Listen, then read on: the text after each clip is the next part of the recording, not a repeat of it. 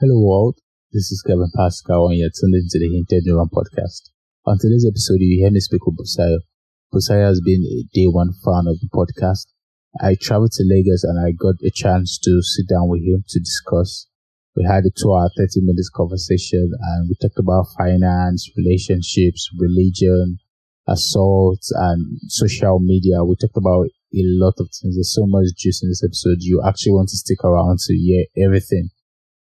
Now, don't forget I'm doing an AMA episode as the last one for this year, but you get to ask me anything. If you want to ask me questions anonymously, want to send me anonymous messages, just simply go to hintedneuron.com/ask, hintedneuron.com/ask. Ask me anything, tell me anything anonymously, so I won't know who you are, so you could feel free to say anything you want to say. Also connect with me on Instagram or Twitter at hintedneuron. Don't forget to rate this podcast 5 stars on Apple Podcasts, leave a review 5 stars on Apple Podcasts, and also share my episodes. And now, here's my conversation with Busayo.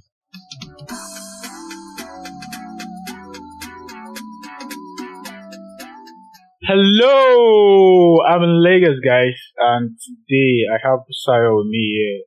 And I mean, this episode is not a regular one. We're just going to be shit talking, and yeah, I hope you enjoy it. This is Christmas season, so there's no formal interviews, it's just talks. That's what you get from me with Busayo, and also one of the episodes I'll be doing with my friend Ajuma. I'm here with Busayo. Busayo is in the building. Good evening. But it's not all shit talk, I guess.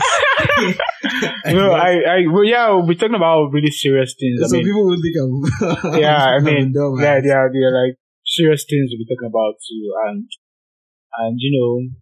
Busayo gave me he brought up series of critiques in some episodes, so we'll probably talk about all these things and talk about some of the things we've been texting about. Yeah, I'm a serial texter, so I don't know.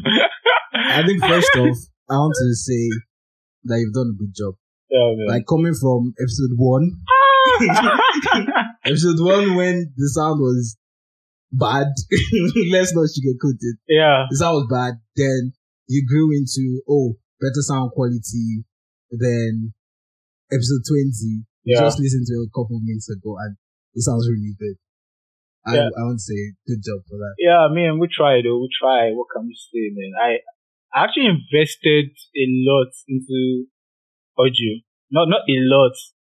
Not a lot. I've not invested that much, but I was just trying to. Audio means a big deal because I'm a big podcaster. I'm listening to podcasts in 2014, 2015. Yes. I know what good sound sounds. I know what good sound sounds like. Episode 20 sounds like good sound. Yeah.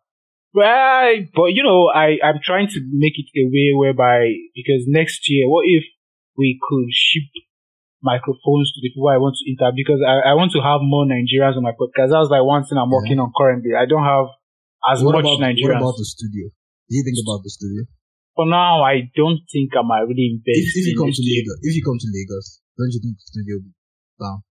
Well, I don't know, but studio costs money. So somewhere like here, just fit it up, mics and everything, and your I think. If I even have a room of my own, I could set up a studio. All I just need to do is make sure the acoustics is good, put up thick curtains everywhere, put thick carpets on the floor and set up a home studio. I think that is really reasonable, but I don't think if I want to rent an apartment, I don't think if I want to rent any apartment right now, I'll be going for something more than 1 bedroom. I hate multiple rooms. I like big space. What's your preference in houses? I like halls, just one big hall where I could one giant space. I just like big spaces. Yeah, that's fine. So currently, I told you guys I'm in Lagos, so I just came here. I don't know why I came to Lagos. Okay, I came to Lagos for 2 things. I've done one today, and I came now to meet Busayo to record. That was I think we've been talking about this thing since April. Since you started since I started podcast.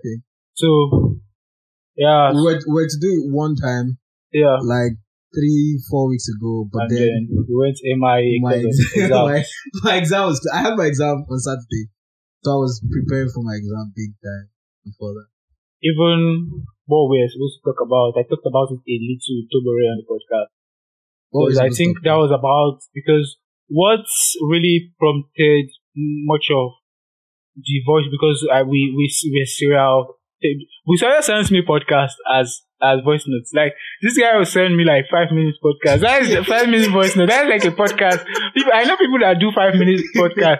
So this guy sends me episodes of podcasts. I think there was one episode that someone was okay. It was the flat earth guy. Yes. That was sounding really smart. Okay, yeah. Because of the fact that he knew what he was saying. Yeah, exactly. Not necessarily that what he was saying made sense, but he knew it and he believed in it so much that he sounded like he made sense.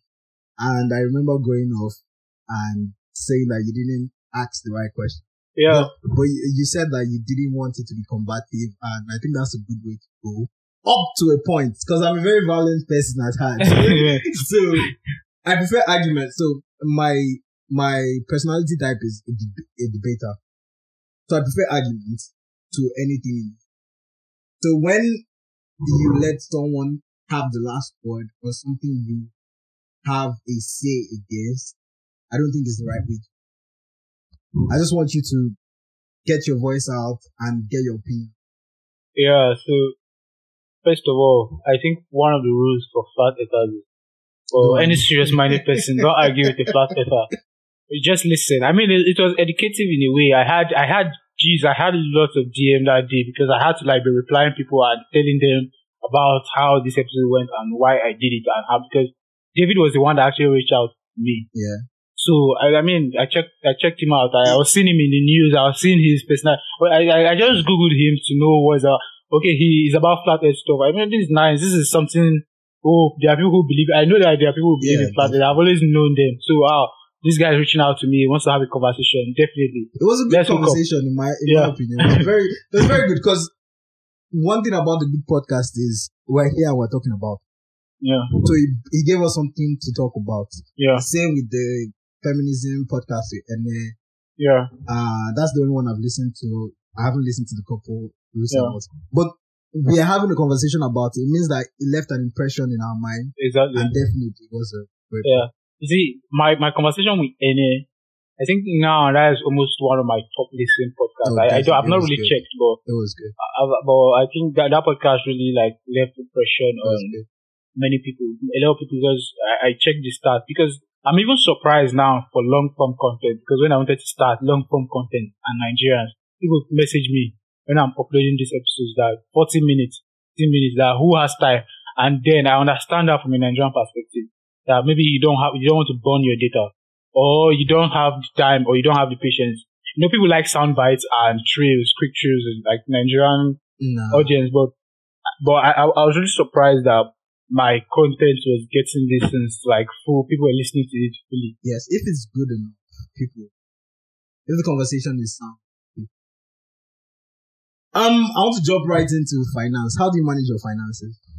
So the thing, I was really serious about my finance, like when I was starting. Like, you know, when I was broke, but when I was still in OAU, yes, I was broke in part 2. Just part 3, I feel I started getting gigs. When did we meet? Part 2, part 3? Yeah, we met in part 2. When you went part 2? Yes, so I was broke.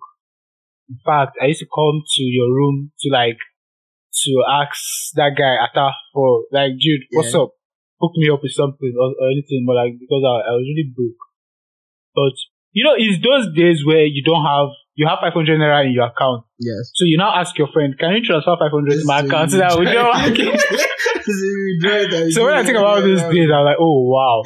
Even now, I feel like, okay, I've made something, and I still feel I don't have money. But okay, imagine that when I didn't even have anything to eat. When I was in university, 15,000 was enough for 1 month. Poly. So now, so good. So I used to like do my finance like then because of anything. I like try to calculate. I used to feel like I'm this person. Even when I started getting money, I used to do my finance, know everything. But now, now money just like when money comes in and I'm spending, like, dude, I don't even know how much I spend in a day, in a month. I don't have, because back then I used to have like a mental notes of things, how things goes down. I have an app to track all these things. What app is that? I've forgotten the app then, but even Kuda does it for me now, but like they don't do it perfectly, so I just like leave it. I don't even track anything these days. They just help you track your expenses. So do you save? I think saving is the core of my question. How is your finance? I save. But I think now I feel bad I saved. Because I was saving in Naira. Sorry. So I saved in Naira, and right now all those money, because it's just there. I mean, I can't even take it out. But maybe next year when the price... You put it in carry-wise, you locked your money. Yeah, I locked my money. That's one of the worst things, in my opinion. That's one of the worst things. What would you rather do? Convert it to dollars and invest in like stock on the US market. I told you to do that. But yeah, I was doing it at some point. I remember recommending. I was doing it at some point, but then I just got distracted because for people like me who are being careful, I think I'm very careful. I'm someone who's very careful with money. Yeah. So I was like, oh geez, I could use cash here, but now I've seen better ways. I'm wise now. I could like just come out my money to dollars and save it in an interest, like in a fixed dollar saving or Bitcoin. Like there are now vaults where you could save your money in Bitcoin. Yeah. That gets you interest. You can even convert to BUSD. Yeah, and all these things. So I think I'm excited about that next year when I cash out from carry-wise.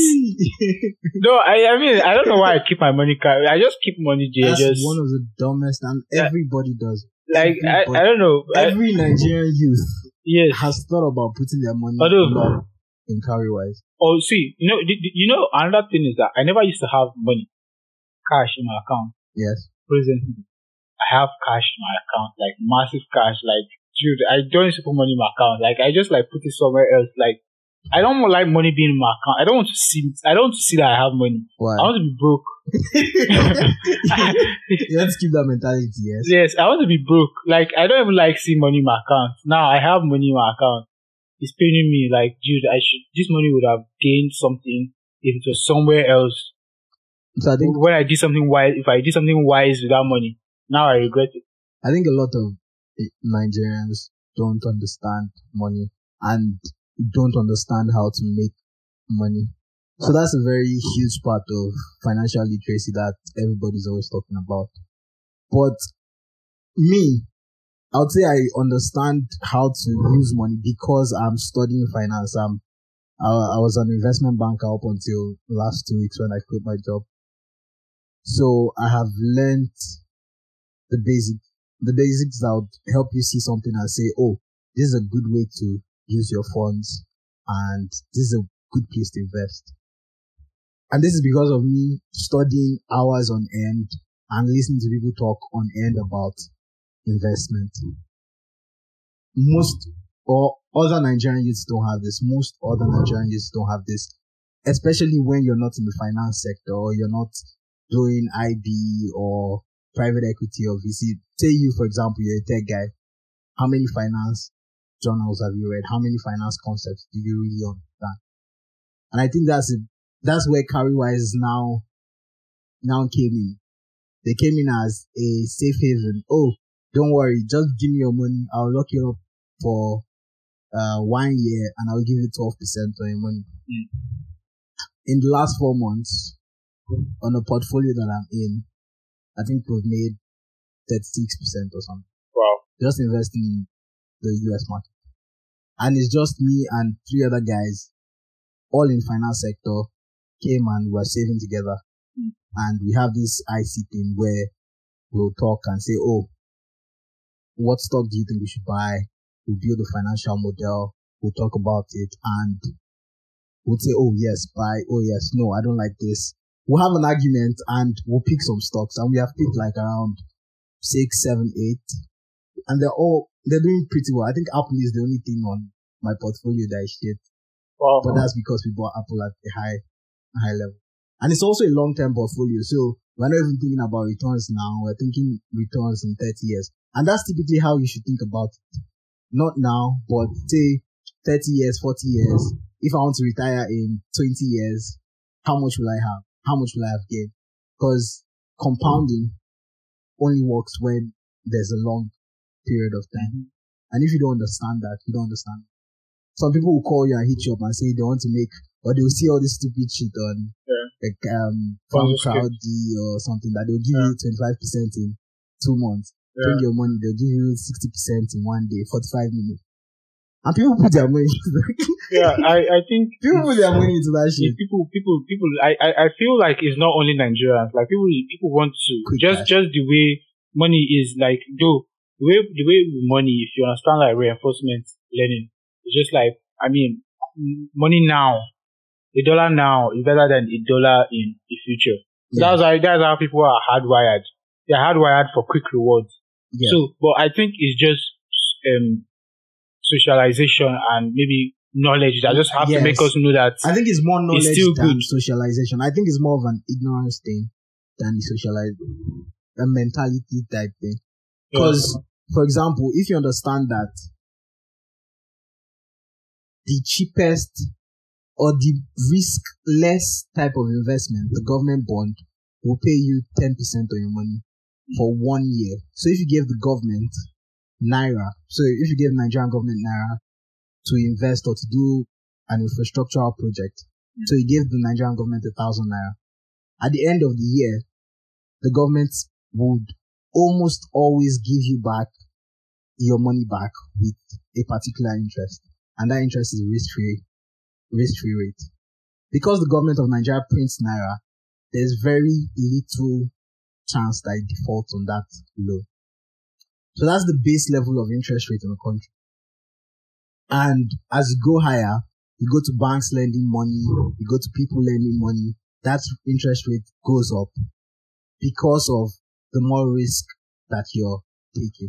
So if you understand concepts like that, you wouldn't fall to someone telling you that you should bring your money and in 5 weeks, he'll give you 200%. First of all, it doesn't make sense. Why doesn't it make sense? If you had that opportunity, why don't you sell all your property and put your money into it? Why are you asking me for my own money? Why don't you go to the bank and borrow money at 20%, borrow 30 million at 20% and put it in that investment? Why do you need my money? I think that makes sense. Now, I'm hearing that analogy for the first time, and it's pretty valid. So you have 60, you have a way to make 60% in 2 weeks, Abi? Yeah. Why do you need my fucking money? Why don't you tell all your family members to go and liquidate their assets and put it and guarantee them the 60% back? Except you just want to rip me off. Well, going on, because I feel like, okay, now this might be like a learning experience for some people. Since this is the end of the year already, and people might, into 2021, want to have some financial... No, 2021, this December. Because scammers will be like, they need money to go to their villages, and they'll be like, okay, put your money. Most of these scams, MMM, and it starts at the end of the year, the Ember month. And I think a number crashed a couple of months ago. Put your money there, we'll give you 20% after 2 weeks, we'll give you 10% after 1. Doesn't make sense.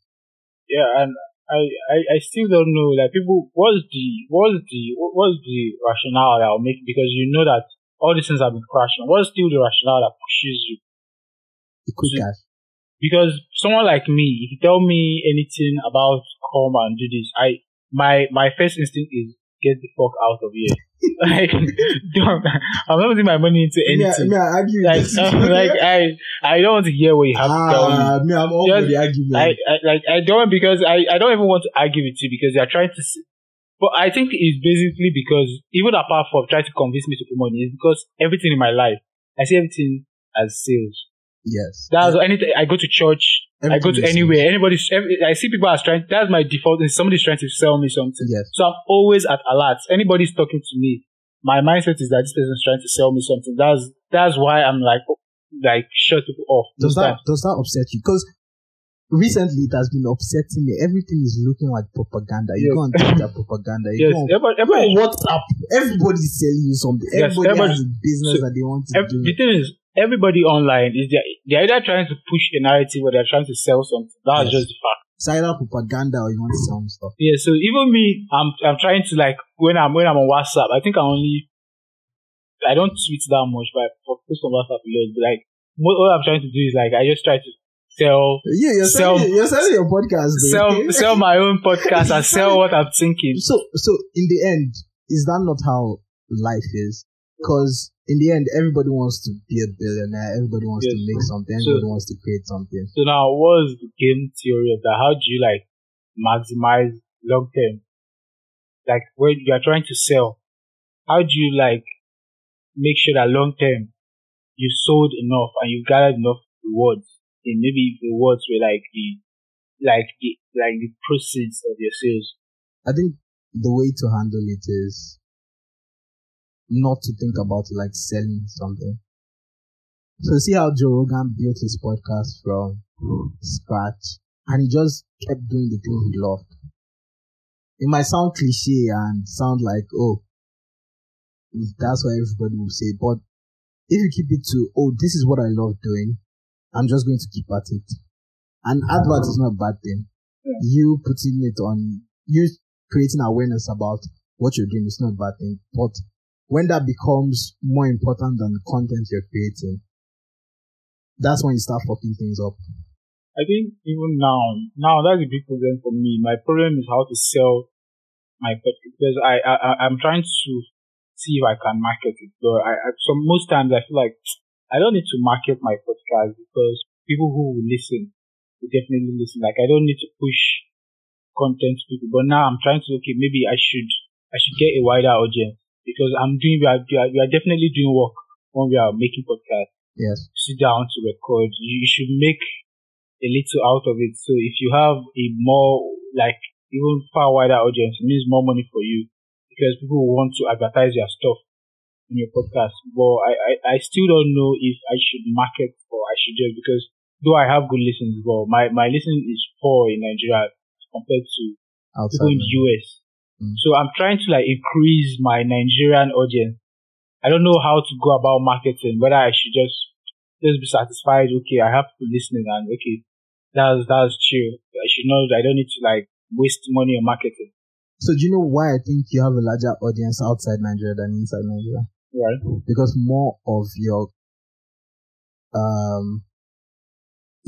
interviewees, the people you interview, are outside Nigeria than inside Nigeria. Yeah, I think that's what I'm trying to improve. Like from now till next year. Next year, I want to be talking to podcasters and creatives. Is it hard to find intelligent Nigerian people to talk to? Sure. This is the problem. You email someone in Nigeria. Yes. They either snub you or they don't even read your email. Check their mail. You get, so I try to, like, why are Nigerians this rude? Okay, let me tell you now, I've emailed a lot of people, like, not a lot, but like, people I feel like I could have a conversation with. Is it popular or Twitter popular type people? Okay, I emailed Kikimoji. Yes. I emailed Ozzy Etomi. I emailed Sega Link, but although I feel now in hindsight that would have been a bad idea because not a bad idea because still I want to have conversations with people no matter how no matter how much of a demon people see them as. I want to have conversations with everybody. No matter how controversial they are. Yeah. No matter how controversial they are, but like I think that's what makes conversation interesting, and I think that's what I even set out to do. That's why I want to have conversations with Kikimoji because she has. And Ozzy Etomi, those two, they have controversy. I don't necessarily agree with everything they say. They say a lot of things. I want to like talk about those things with them. Yeah, but I understand from their perspective how it might be more for you than for them. So if you think about it from the sales perspective, it is you trying to sell something to them now. And them looking like, oh, okay, now because I have little, or because I have some public platform, because I have a platform, you want to take advantage and use that to step up your own audience. Yeah. So it's more of you benefit from that arrangement than we benefit from that arrangement. Yeah, I understand. So when you get snubbed on that level, I think it's fine. Yeah. At least for now. Then you have to build up your followership, build up your audience before it is now it's a win-win for everybody. I think for now, because I've seen podcasts that really blew up. Like, see now, Mr. Easy and his girlfriend Temi Otedola, they started a podcast and people are listening to. I haven't listened to that. People are listening to that shit like madly. So I just felt, okay, maybe they have a platform already. But then again, they already had the platform. Yes, they already had the platform. So I've seen people like, even this guy, he's just an ordinary Nigerian guy too. He started his podcast, So Nigerian. So he started So Nigerian. He had, I think he posted before that he had 30k listeners. He was having 10k consistently per month, I think. I mean, he should have like 5k average, 10k, 5 to 10k. So that's pretty big for a Nigerian podcast. I don't think you should be looking at your numbers. That's exactly. When I started, I told myself I'm not going to look at the numbers. But you couldn't help it. But as a creative, when you look, like you got, what did I get? 150. So you get so big numbers that the next episode it just drops because you now try to like, oh, what was wrong there? What did I do? No, I believe it's because of the people you talk to. Mm-hmm. So if we have this conversation, after we have this conversation, I put it on my WhatsApp that, I had a conversation with Kelvin. Go and check it out. It was actually good. Someone that I recommended it to will recommend it to someone else. And then you have people listen to you more. Yeah. And if it was really good that somebody says, oh, let me listen to the next one, then you have a regular list, at least for some time. So I don't think it's what conversation you had with or how you interviewed the other person. I think it's more of platforms. How big is this person's platform? How big is NS platform? Even if at the smallest level, if it's not 10k, 20k, how big is the people that want to listen to her talk? Yeah. I think that's interesting because NA has given me good number of listeners. Yeah, you see. But she doesn't have large, and then has a large platform on Instagram. She didn't even post because I sent her an audio visual on to use, but she didn't respond to that email. Yeah. She didn't upload it. So, but she retweeted my stuff when I was listening, but I necessarily don't know if. So I think right now you should just focus on content because the sound is good. I will tell you that for free. The sound is good. Sometimes I can. Okay, when I was listening to it, I'll just put it on and I'll be working and I'll have to stop work to just listen to the podcast. Same way it is with Joe Rogan. Joe Rogan, I cannot even start. Yeah, Joe Rogan, you have to because Joe Rogan, I don't know how Joe Rogan does it, that he does 3 hours. Sometimes the sound is so good, you just have to listen to it. Joe Rogan has one of the best sounds I've heard, followed by, I think some of the three podcasts I've listened to that has the best sounds so far. Joe Rogan, Lex Friedman, and there's this guy, a guy from meditation, Sam Harris. Sam Harris Making Sense podcast. Yeah. His sound is clean. There's a way he talks. His tone. There's a way he uses. There's a way he talks like he has this prose nature of Lex Friedman does this thing where he talks without emotion, or he seems to talk without emotion. The following is a conversation between conversation. If you like this podcast, I really like. I think I've adopted a lot of things from both Lex, because when I say here's my conversation, and when from Sam Harris, I think what did I adopt from him? I adopted I've forgotten because I know there's something I stole from him. I'm trying to remember. There's an intro. I don't listen to Sam Harris's podcast, so I might not know what you're talking to, but his waking up is wonderful. In case you are listening and you want to meditate, mindfulness, meditation, you want to know if you feel like you have a self, you feel like your mind and your body are two separate things. You could, reach out to me. I would give you an invite to Waking Up. You could explore the inner workings of your mind, I guess. It's a wonderful thing to even listen to. To just listen to. Even if you don't want to meditate, Yes. Just listen to people talk about perspectives on how your mind is and how to control yourself. It's wonderful. There's this conversation he has on waking up with a poet. I guess that guy's voice was. Do you know the voice of the dragon in Merlin? No. Have you watched Merlin? No, I didn't watch Merlin. Ah, fuck. So there's this guy who was the dragon, who was the voice of the dragon, and that guy's voice was as good as that guy's. It was a wonderful conversation. I think props for voice actually matters in podcast. Because a lot of people tell me they listen to my podcast just because of my voice. I know that's females now. Yes. Girls, I don't know why I should be saying females now, because I don't want anybody to come and attack me, because I've heard now that females, people like girls don't like to be addressed as females. Like, we have to say women or girls. Now, a lot of girls have, the GM is like, ladies, really nice. I think ladies is perfect. Yeah, ladies. Ladies.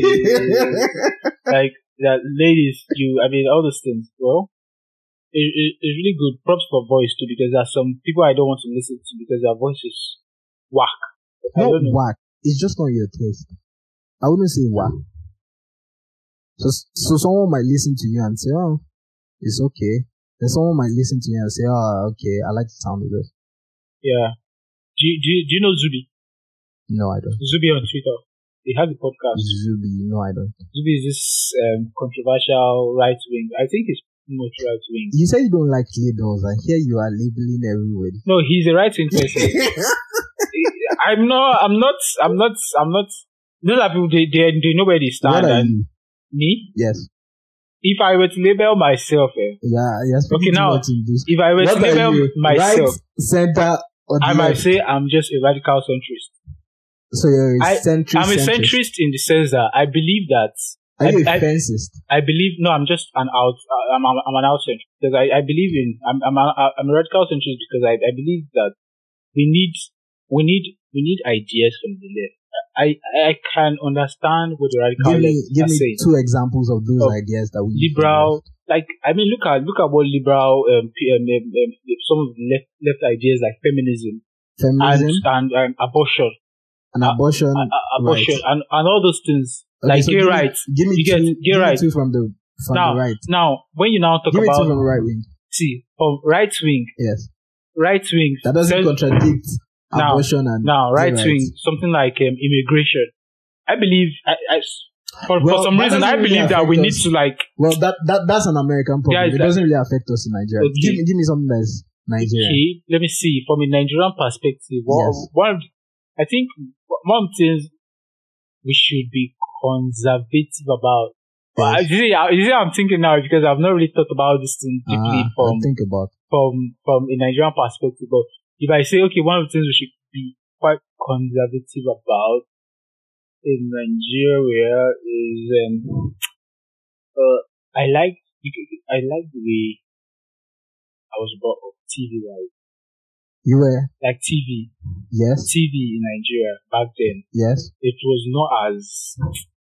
Now, a lot of things now, children are being exposed to certain content. I felt like... Censorship.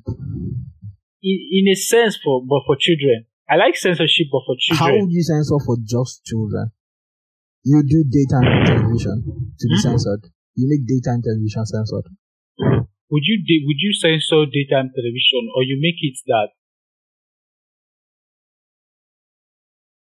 because right now people use cable, so let's talk about cable. Okay, you could just make it out there like this strict parental controls on TV where you could make sure that like children are listening to conservative content. Parental control is more of trying to imbibe that culture to the parents so they'll teach their children not to watch certain things. Yeah, at a certain age. I feel like, although, because for me, I right now, I'm still more liberal and I knew I grew up in a conservative culture where I was not allowed to expose myself to certain things. But I still turned out alright. I mean, so I still feel, yes, that could be a thing. That kind of ideology, we could adopt it. I want to ask you a question. Part of those things that you'd censor, would you censor Naira Marley's music? Naira Marley's music. Okay, first of all, let me just wait.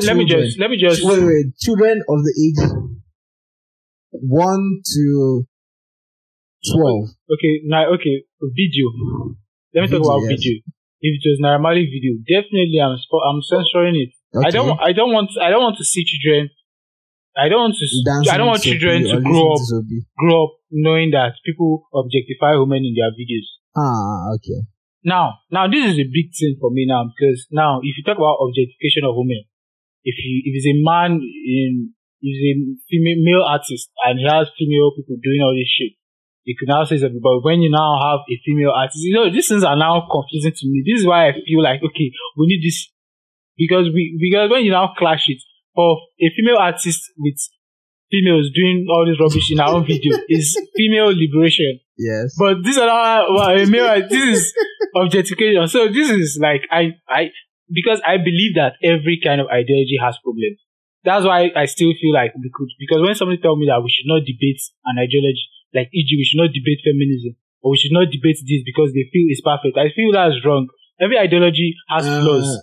So, but the core of feminism, which is to... Okay, that was the beginning of this thing, but like now I read feminist philosophy a lot. Yes. I read a lot of feminism.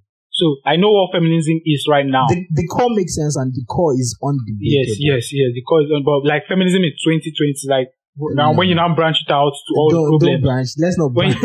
When you now branch, because I read feminist philosophy and I'm like anybody who is academic, anybody who understands feminism at an academic level, like for me, maybe I'm not a researcher, but at least I follow the philosophy and I read about the things. So I feel yes, even a philosopher will tell you there are problems.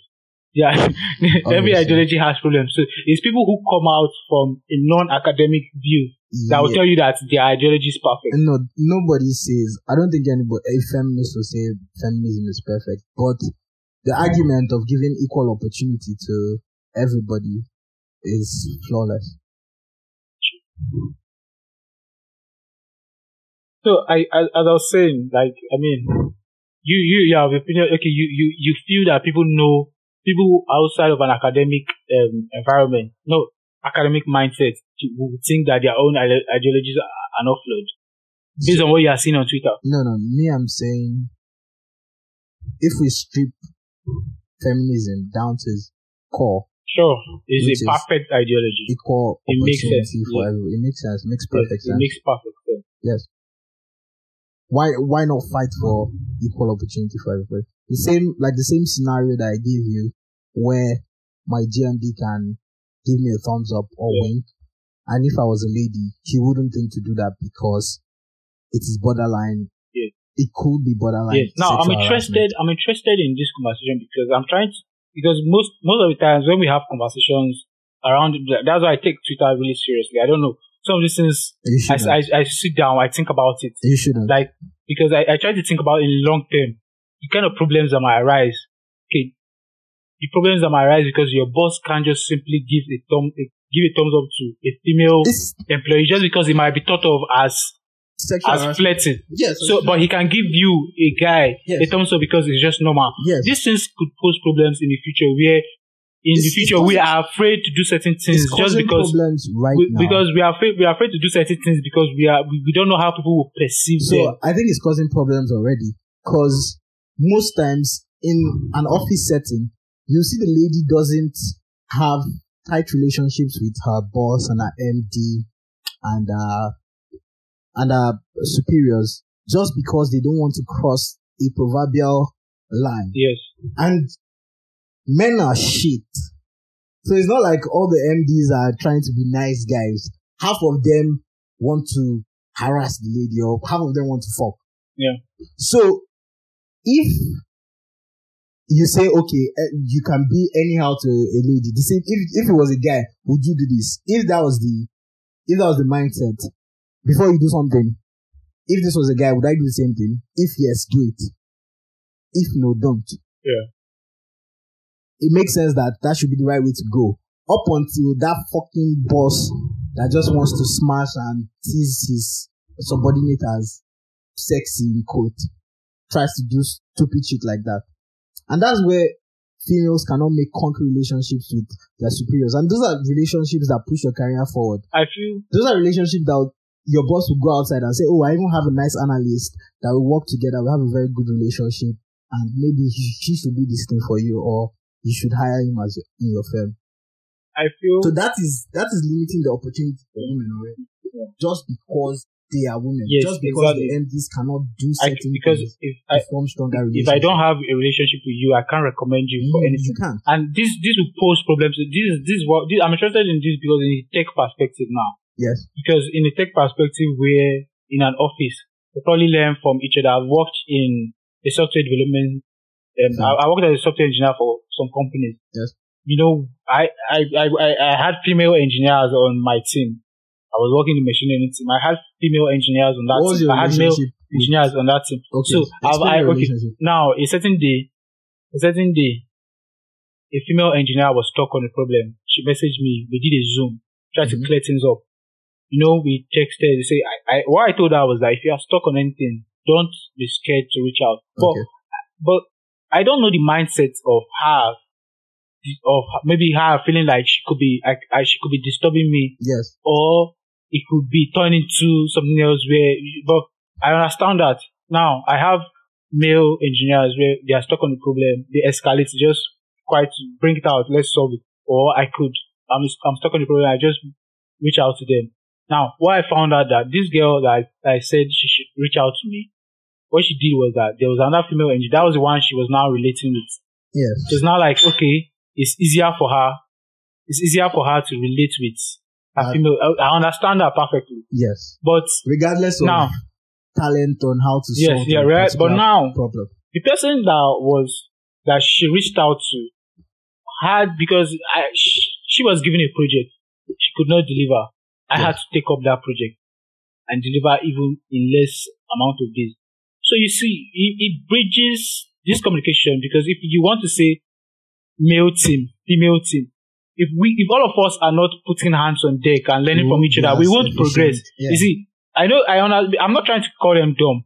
They solve problems I could not have solved, but like there was a specific project that they could not do and I could do, and all of us could have learned from it, but like they chose to like camp on a team of female. But I want us. So was it like a male team, female team type of? It wasn't, but like it's not like a male team, female team, but that's what she reached out to a female colleague. She did not now reach out to me. Okay, what about you? What did you do to make her feel comfortable prior to that? What I started to do was I started texting in the broad general. No more DMs. Okay. You get? I tried to do, but then I had one other female engineer who was also bringing her own problems to the general group so that we could sort everything out together. So what was that? I think that was good in the sense that, okay, we are trying to like be open here so that make it a conducive. I have problems, I put it out. Someone has problems, put it out. So that all of us could try to learn from whatever thing we are working on. Yes. So I think that was what I did, which I don't know if because she was not really active on the team, so I don't know how that. I think it's really tough. It's really tough for ladies to ask for help because most guys want to take advantage of that is something, because now I have a bunch of female friends. I don't know how. I was never someone who envisioned my life that I'll have many female friends. Maybe girls feel they have a safe space with me. Yeah. I know people, you could say that. You probably create that safe space where they could be vulnerable, talk about problems, bring anything that they feel like escalates any kind of issues. I feel we could do that. I know a lot of guys don't have this mindset. I'm speaking as a guy now. I know a lot of people want to smash. A lot of guys are shit. Yeah, a lot of guys just want to smash. So I don't know. What would you? Because for me now, I don't. Is it just high level of testosterone or just low level of like what is causing this massive horniness? Do we have an horniness epidemic? That sounds like a great question. It's actually a great question because, well, I'm not even going to come out and say that I'm free from this type of thing. Like, I try to limit the number of girls I talk to. One, because of my relationship, and two, because of the fact that sometimes there's this attraction that you have with another person when you guys just communicate a lot. And that can transcend into me wanting to smash or you wanting to smash. Now, if you now think about that, what if we now say, leave harassment alone? Yes. What if we have a conversation, an honest conversation with this person? Mm-hmm. Do you feel the same way? Should we do it? Should we proceed and just be like, but that's do not it on these terms? That's not how things are, though. Yeah. People are not that outright. Okay, okay, babe. We have been talking for a while, and I think I want to smash. Nobody will say that. No guy will ever come out and say that. But first of all, I think that horniness epidemic is real. I think. Okay. See now, I was looking at because most of when I was having like during the whole rape saga, yes. I tried to because I tried to read so much history. I tried to understand what my ancestors faced. Mm-hmm. You get and what I'm facing and how they relate. I read about sexual repression days before the sexual repression. Yeah. I read about days during the sexual repression and days after the sexual liberation.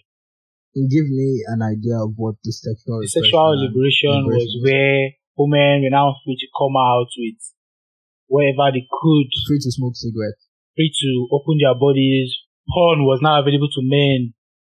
You get everywhere. Okay. So like everybody was open about sex during the beginning of the sexual liberation. I read that sex really skyrocketed. Porn levels really skyrocketed. I now try to rationalize that okay, we have rape now.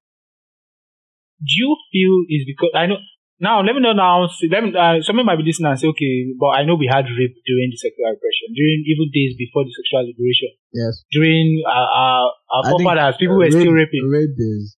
You get? There are a lot of mad people. But now I'm not talking about sexual harassment, like small, stupid sexual harassment, like all this just wanting to touch, wanting to Kelvin, rub your like. So Kelvin, I think number one, people don't have boundaries. So if you have some set boundaries, it will make you act right. If you don't have boundaries, sometimes you get very close to the boundary and you just jump. So number one, if you have a boundary, I don't eat where I shit. I don't shit where I eat. I would not have a relationship at work. If that's a clear boundary for you, you wouldn't get into that. Me and my coworker are trying to have one relationship. Something wrong happens. She goes to report. You won't have that because you don't eat where you shit. There's a pretty lady in the office. No, I don't shit where I eat. So you take it away from the office space. If you have that with your friends and you say, okay, this babe is my friend and that's all she's going to be, my friend. And that's a boundary you set. And when you have those things serve as a guide. Although sometimes you might fall short, but those things serve as a guide to how you think when you're in those situations. I feel most guys don't have this. First of all, as a guy, when you see a babe that you know you've spent some time with, you think about it. Smash or not. You probably say smash because you're a guy. And then you try to smash.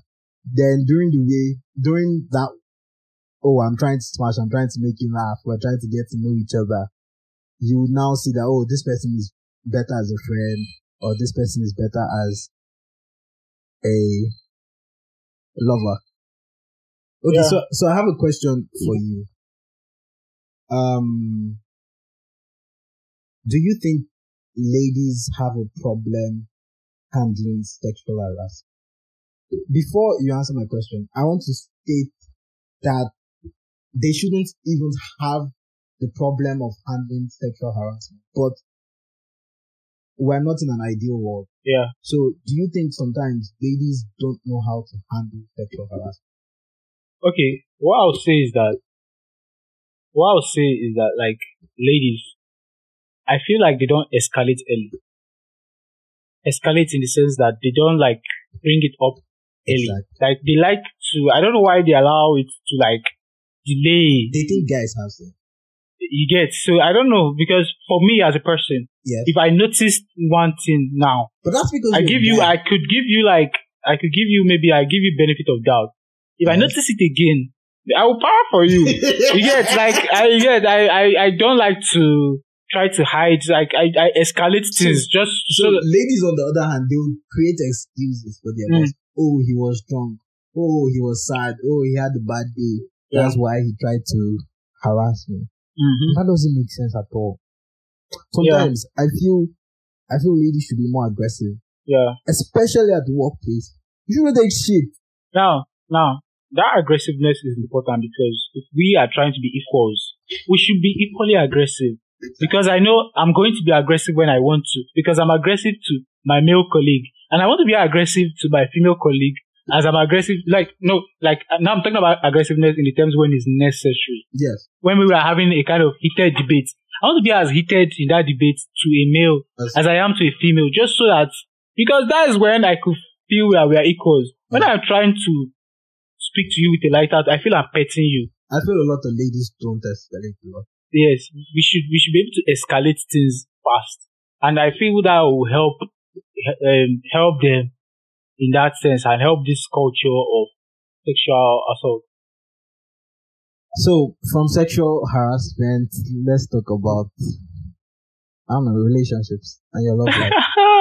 How's your love life going? You told me you were in a relationship recently. I hope I'm not spoiling your part. No, not that. Well, it's not, I don't have side parus. Are you sure? I just have people who might be deceiving themselves, thinking they are in a relationship with me. Part of the problem. I'm not part of the problem. No, I'm not part of the problem because I didn't tell you to text me. I didn't tell you to flirt with me. But then I want to feel good. I mean, I like a conversation. So you can't tell her straight up that you wouldn't be with her and you have a No. We don't go to that. Me, I know that in any amount of way I'm going to do, I'm not going to smash you. I'm not going to What if you're not fooling yourself that you think it's flirting? What if she's just being a nice person? Yeah, definitely. It could be flirting, it could be in the bar. I still enjoy it. No, it's still attention you're giving me. Okay. So, I mean, it's still a good thing. Do you give girls attention? Or do you give ladies attention? No, not much. Like, just my friends. Wow, that was a quick answer. I don't have time for people who are like, because I know if I give you time and you can give me time, then we are friends, like we are cool. Because I know that you are going to reciprocate energy. So what about your girlfriend? Do you give her enough attention? Yeah, I guess. I mean, she likes me as a person, and she because now I for my girlfriend now, I think one of the best things I did was to create this safe space where we could talk about anything and know that we have to escalate quick in any, like, if you are thinking about something, don't tell me next week or say you have been, tell me now, let's sort it out.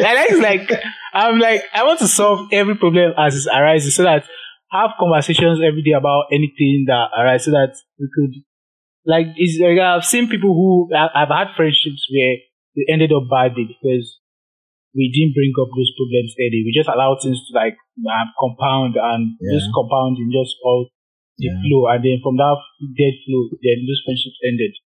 So, random thoughts. Remember when we used to have arguments like this? Yeah. That was fun. Yeah. I think we should do it. We should do that. We should have the whole guy. Then that time, Aka was there, and what's this guy's name? Lulu. Now, I think I was crushing on that time. I was not really dating anybody. Yeah. But I was talking to a few girls. Yeah. My mindset was not to date. Girl. Genevieve. Yes, that was that girl. That girl was really pretty to me then. Like, damn. What do you mean by pretty to you then? How is she to you now? She's still pretty, but she's not in my eyes like that anymore. Because in my eyes, just because maybe she's not a romantic interest anymore. I'm just maybe a friend now. It was really deep for you. I should probably text her. No, you should. No, you should. Don't do that. Don't. So because I let me see how many friendships have I spoiled so far? Spoiled.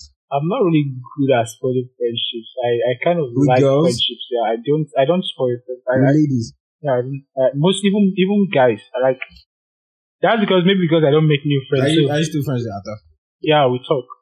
It's not like we talk every day, but like when we talk, we'll still vibe and laugh and that's everything we can do. Yeah, I mean, those were the days. Things where you didn't have. Wait. No, I feel like there's a certain freedom that comes with being broke. That comes with being broke. If you think about it, broke and without responsibility. Now I feel like because now I'm a firstborn. Yeah. My dad would tell me all these things about you have siblings to take care of. And this is something because I talked about it today on my status about how I want to write an article about black tax. Yes. There's responsibilities on people from black homes, African homes. There's a lot. And where you have to I feel when you now grow up, you have to pay your parents for raising you. Yeah. When you look at other kind of that's exactly how it is. You have to pay ethnicities that didn't have these issues, like maybe the white Americans, they are maybe mid class. They weren't like that. You understand? You just live your life. Black tax is heavy in Nigeria. I have a friend who is a lady, and she earns a lot. She earns way more than I do. And after she gives her brother money, after she gives her sister money, after she gives her mom some money, we're back on the same level. Our salaries are back, and she earns way more than I do. But me, I don't. I basically spend all my earnings. Yeah. Plus give my sister some small cash here and there. So if you think about black tax, sometimes it's stressful. It's stressful on her right now. Sometimes I think about it and I'm like, I have massive respect for her because of what she can do for her family. Yeah. And another thing about black tax is you feel obligated to do these things. Yes. It's not like, oh, I'm not going to do it.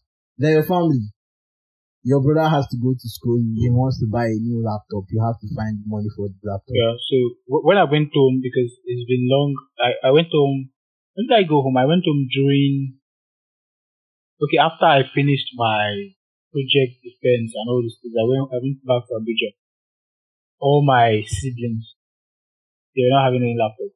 Now I came back. When I traveled now, all of them have laptops. So, but I would not say I contributed a little to that because I'm like tech guy in the house. Like I have to set them up, give them what they like. I contributed a little bit of money for my youngest brother's own. I give them what they need to learn and all this, but because I want to create that space where I don't want to be. There shouldn't be something like breadwinner. We could all win. Definitely. We could have our money so that there's nothing there's no word like breadwinner. Definitely. We could all make right now. Right now all my brothers are into tech now. They're learning how to program and all these things. Even my youngest brother of 11, I think he just turned 11. He's doing this. I communicated with him about a project he's doing. I feel like before he gets to my age, definitely. I want that. Even my sister, I only have one sister. Yeah. She's doing fashion design now. She's doing tailoring. She has her own sewing machine now. Yeah. I actually wanted to contribute to that, but I'm too stingy. I didn't contribute anything to her sewing machine, but now she's sewing. And I feel like I'm happy. I'm happy in the sense that since all these guys are doing their own, okay, now who remains is mom and dad. I don't know, my dad in the next few years, he probably would just be living his life because I don't see, why am I saying this? Because I feel like, okay, we will be the ones helping at that time. But then it's still good because then for siblings wise, because they are going to go to school, when you think about school fees, all those responsibilities are not on your head. Those things it's really difficult in Nigeria and Africa in general, I guess. But financially, because I'm going to write an article, and when I want to write about problem, I like to give at least one solution or a starting solution. What do you think? Because it's just a cycle. Now, what do you think could if we break the cycle, okay, we now know that if we break the cycle here, then the next generations will not have to suffer, even though our own, then the next generations will not have to suffer it. So the thing about black tax is, I don't think the next generation is going to suffer. Why? Because the way we're going now is you're already contributing to all your siblings, and they would have a sense of gratitude. And when they get to a position like yours, where they need to fend for someone else, instead of giving them recurrent money, or take money for this, take money for that, I'd rather give you a laptop and teach you how to make money. So because you've trained them like that, they'll have a mindset to do that to the next generation. I think why we are suffering is because our parents didn't think to do the right things. I don't even think they are exposed enough. I think education was a big problem. Education is a big problem. Is a giant problem in Nigeria. Now, I just got a thought because I remember some of the guys that used to bill me then. Yeah. It's not like maybe bill and hail you. Like, okay, you are this. I mean, it's not like I'm that well to do. I earn what I could live. I could live on my own. I could survive very well on what I want to survive. But I now say, okay, these guys, they don't have anything doing. I can't give you more. I don't like. I'm more like the person to teach you how to fish. I don't like to give you fish. I want to teach you how to fish. So there are some guys now I gave tutorials. Go and learn this thing. Go and know this thing. You now see them. They were broke then. They are still broke now. What if I wish you just endured?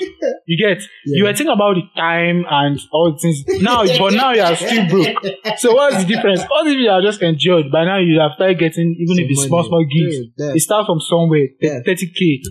Maybe, even if it's someone that wants to cheat you, give you 30K. You can even run gigs through them. So sometimes from gigs. Yes, because I rejected 2 jobs last month. Yeah, rather than reject. I reject because I don't want to. I don't like the people that want to give me this book, but they might not mind. They might want to collect this work. I had someone thinking, and the person said, as you are trying to blow, try to help your brothers blow, or as you're trying to rise, try to help your brothers rise. And people like to say that, but the game theory of that is not coherent. Because now let me think as an economist, as a rational person. Yeah. A rational person is selfish. A rational person is selfish. So I'm selfish up until the point where I now reject gig. Yes. And I cannot give it to my guy. That is how people are. No. Now. So if I'm rejecting it, I'd rather it go to my guy. Yes. But I don't know. That's why we now have to maybe account for things like boundary rationality. No, but economists will assume that people are why I even started that thought was sometimes the effort. I don't want to say some particular things, but sometimes the effort doesn't match what my bro wants. So you want money. Everybody wants money. What are you willing to do for money? Are you willing to give up hours of sleep for money? I am. Are you willing to do it? Everybody says yes. Okay, let's do something. Okay, work on this. Okay, try to read this so you would understand a gig. So understand how financial statements flow into each other. So if I give you a gig on Excel, you'll be able to do it. And then that's where problems start coming up. Oh, my laptop bad. Oh, my this and this. Like people just say it, but they are not like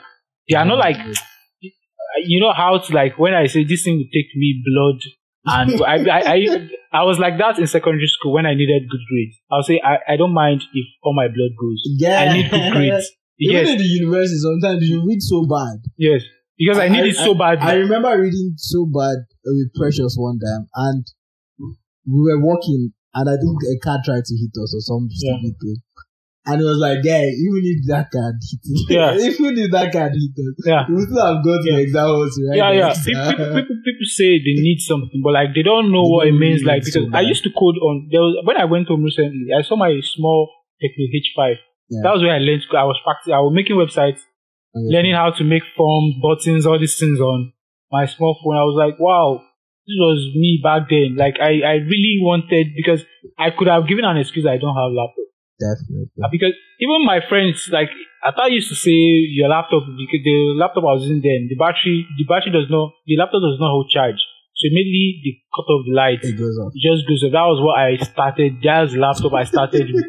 It was really frustrating for me. Like, that, I think that slowed me down learning, because growing up where, you know, like in Abuja, my area in Abuja, light was bad. You now have to wait for generator. Yeah. All this, like, it slowed me down. So, but you kept at it. I just like kept doing, like, okay, I know that this is the time to play or do other activities when there's no light. Yeah. That once you are playing when there's light, it means you are wasting your life. That's literally it. Like, when there's light, don't waste light. Like, you have to like sit down there. I sit down there for hours. Okay, they bring light in the midnight. It means you have to sit down there for hours. Sleep by 6 a.m. when there's no light. You understand? Like, do anything you want to do. Maybe you practice any other thing when there's no light, but make sure you're not wasting light. So that's like my own. You just try to like arrange all those things. And I don't know how it turned out, but I felt like, I mean, look at shit now. She worked out somehow. Do you feel like that drive to be better? Do you think it's internal? Do you think you can't work on it? Because that thought has crossed my mind once or twice. People can't learn it. I think that I talked about this with motivation, and because I talked about something about motivation in one of my guests. So I was like, because if you think about people, like, people want what's best for them. Why can't they go get it? You get? Why can't they go get it? What's stopping them? I want what's best for me. Why can't I go get it? Motivation. People don't have the same motivation level. For me, I have, because when I know I must do something, I know I have to do something. I don't mind sitting there for hours, going through a series of hunger and sleepless nights just to get what I want. I don't mind. But like, people can't. I mean, this life now one. I know if you kill myself, you get that. That's people's mentality. Oh, anybody will go make them. You know, you get that kind of thing. And there are also some people who would say, "Oh, I'm going to do this. I'm going to do this. I'm going to do this." So they are gingered in this moment. Then 1 week after, how far? Okay, stuff that those guys are really intense people. I'm an intense person. I'm not a consistent person. Yeah. So I know consistent people who would do something like on a daily basis until they get. So still reading, for example, my cousin or my nephew, he's a consistent person. He's the type of person that will get home 8 o'clock and will start reading 10 p.m. and would not stop until 2 every day for 1 year. Me, on the other hand, can't do shit like that. Although I feel if it were me, I would do it, but like maybe I might have days off. I could do something. Because I'm not a schedule person. I can't. I don't like schedules. I can't do that. I like to live life. I've tried doing to-do lists. You know what I would rather do? I'd rather wake up one morning and feel like, the sun is bright, it's a beautiful day. Let me read the entire day. So rather than do 10 to 2 a.m., I'll start at 10 a.m. in the morning and I won't stop until, say, 2 in the night. So that's the kind of person I am. And I'll do that today. I won't do it for 3 days. I'll do it the next day. I won't do it for 3 days. I'll do it the next day. So I'm an intense person. But it doesn't stop me from getting it done. So some people, they're intense for short periods of time. Oh, I'm going to do this. You start at 10 a.m., you stop at 11:15 and you go away. Although you might not really know, because though you feel you might be intense, what if you try to break up that time small, like just 1 hour, 30 minutes? I can't. And see if you can. I can't do it. I want to do more. So if I read for 1 hour, I'm like, yeah, exactly. Like, motivation is still there. What the fuck are you still doing? Yeah. Why can't you keep on working? And again, I'm this kind of person where if I reach a milestone in something, I just feel like I slack. That's why I'm not big on goals. I hate goals because goals make me slack. If I have a goal and I reach a milestone, I would like just chill for a bit because I have this small sense of winning. If I feel like I've won, done something, like you get, I now like, oh, let me take that moment to chill, and then I now destroy the whole structure of what I was doing. That's why I'm not a goal person. I hate setting goals for myself. So that's because you have small goals. What me I tend to do is, Busayo, let's finish this chapter today. And this chapter might be 70 pages of intense work to do. I'm like, fuck yeah, let's do it. And I wouldn't stop until I. Same way with gigs. Most of my gigs I finish overnight. Because at 11 o'clock or at 12 p.m., I'll drink 2 cans of Monster and I'll say, okay, Busayo, let's start. This is how I fool myself. Sorry, let's start. And once I start, I'll be telling myself, Busayo, you can't stop until you're done. You just can't stop. If it's 10 o'clock, if it's 6 a.m., if it's 5 a.m., I don't give a shit. Can't stop. You're done. And that's how I keep going. Then I look at the time. Look, I've spent the entire night and I'm not still done. Yeah. Do you feel like 24 hours is short now? Because most times, like, I sometimes I feel like nights aren't even long enough anymore. Like, just you wake up, you're working. Yeah, you're working just now. It's 6. Just look around like it's 6 a.m. Fuck, when the time go to? So I feel like although I might not understand that, but then it's just like you get lost when you're enjoying what you're doing. Definitely. And that's another thing. You have to enjoy what you're doing. Yeah, but you have to enjoy that means a lot of people who might not enjoy some of the things I've introduced them to. Exactly. They have not. That is another perspective. That's another perspective. I know that because now you have to like explore and exploit. And it's very weird when you try to fix that problem and tell your friend, oh, what do you like? And the person is like, oh, I need money. Anything that gives me money, I want to exactly. This mentality of waiting the turn money in Nigerian youth, like they want to like, okay, so far is the father's money. But you know, I'm this kind of person like, even if it's money, I know I will not enjoy doing this thing. If I can do it, I'll do it. But like, I mean, if I not have high energy or I feel like it's not my thing, I will not like involve myself. Look at all my guys are they doing like trading Bitcoin and Forex or this thing. But like, I'm not that kind of person who wants to sit down. I have the capital to trade, but like, I don't want to like sit down and be doing it. It's not my thing. I don't want to do it. I don't enjoy. Yes. I tried starting it, but like, I don't want to do this thing. I can sit down to solve problems. I like to think through problems. That's how I do my own things. That's the kind of things that make me excited. I don't want to be looking at charts. I seriously think if people focus on the things they love, I have a friend who would do well if he started a sports podcast, because that's the element. Mm-hmm. You'd see him talking about sports and you'd be like, okay, this guy knows the fuck about what he's saying. Mm-hmm. He understands what he's saying. But I tell him to start a podcast and he's like, it won't bring me money. Mm. But in the end, it's what you love that will bring you money. Yeah.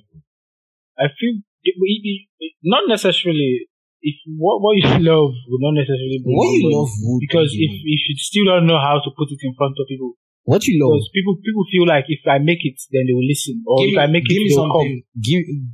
Give me something that, well, what you love and if you're good at what you love. Well, if you're not a shit, so if you like drawing, for example, and you're shit at drawing, you probably won't make money. That is in the long term, though. Okay, currently now, in my own, let me tell you how I work. I love AI, I love machine learning. Yet, I've only gotten how many gigs for AI and machine learning stuff. Though that's what I love. I keep learning about it every day. I want to improve myself. How good are you? On a global scale, how good are you? On a global scale, 1 to 10, how good are you? On a global scale, I think I would be a mid-level developer by now. Or because I'm saying on a scale of 1 to 10, but that's a global scale. On a scale of 1 to 10. Yes. As a machine learning engineer. Yes. Do machine learning engineering shit. I don't want to hype myself, but I'll probably just say 5 because that's why I want to put myself. I'll say a big 3. Maybe how good I guess. I guess. But on a global scale, there's probably one Asian guy. Yeah, exactly. The Asians. The Asians are crazy. But what was I talking about before you brought up? Okay, I was talking about how like I make websites. Yes. I don't enjoy it. Like what brings you money? But I can't do it. People look like yes, it's easiest way to make money. And you make a lot of money doing that, but like it's not what gives me vibe. I don't want to sit down all my life. Okay, so learning machine learning, did it help you improve your website designing skills? Or I mean, it's still all programming, so you can still become a better programmer by being. So hence my point, because you loved ML, you started programming. Because you started programming, you got this website gig. Well, I guess I started making websites even before I started into. Even before you enjoyed programming. I started making websites. Is it before? I enjoyed programming. I did not know I would be making websites. I just enjoyed programming. Okay, websites was my best gig. It's just one tiny part of it, and it brings. But now let's explore the Asian and the Russian. You want to be racist now? I feel that. I'm not. I don't want to be racist. I feel like racist. Dude, what fuck? Before we go into this, there's this poem that Alex Friedman read on Joe Rogan's podcast. My son. It's my son. Yes. Is it my son? Yeah. Kipling. Kipling is by Kipling. Yes. It's by the Russian. Yeah. But he was a letter to his son. That was beautiful. It's called If. Yes, if that is for his grandmother when his grandmother died. So it was beautiful. Now, if I want to talk about the Russians and Asians, now competing at a global scale with them, I'll put myself. You put yourself at a strong 3 or 2, in fact, because dude, what the fuck? Okay, now I was competing in one AI this day. We're teaching. We're basically what commission is basically developing RL algorithms for people reinforcement learning. RL algorithms that would learn how to play Minecraft. I don't know, everybody should know Minecraft. Minecraft is a game. You collect stuff. Yeah, you collect stuff. So, how could you teach a computer to play Minecraft? I think I've seen that game. Dude. See the Asians, and they just teamed up into one. Some guys in Shanghai, Hong Kong, Asian guys. I was 12 of 30 something. Leaderboard was 13, I was 12. So people are just submitting. Wait, leaderboard was 13 and you were 12? 30 something. Oh, okay. Like 30 something, I was 12. But I still had like Russians and Asians to beat. I gave up because I didn't want to improve, because I just felt there's no amount of effort that I want to put it again. Well, I feel bad for giving up because I now later went down to like 15 again. Out there now, more people now, something like 38 or something. But though it's not a big deal, but I still feel like, how do we imbibe like going on in the future, like Nigeria, Africa wide? So let me tell you the type of education you would need to build. You need to build a mass market type education. And that's market for the child of the market woman on the street.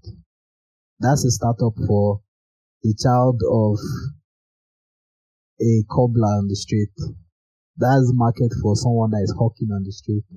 How do you teach them? But how do you put them in schools? Now, the problem is when you talk about when you put them in schools, is how do you make them stay in schools? That's a government.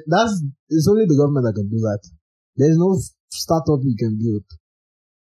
Well, I'm challenging every Nigerian that is listening. Because this is an important problem. It's one of the biggest problems. If we are being honest, it is the biggest problem. If we could educate people, we now, because look at some of the enlightenment that happened. I don't think it's going to happen. Like Nigeria has not had any enlightenment. I don't think it's going to happen. Look at the enlightenment that happened in France, throughout Europe and France. Then, like people now try to critique things, and now we've not had any. I know people would think that what we have now, because people are saying things on Twitter that is enlightenment, but we don't have enlightenment on a massive scale at all. Most Nigerians do. I heard it from someone, so I'm saying it. most people don't think in Nigeria, to be very honest.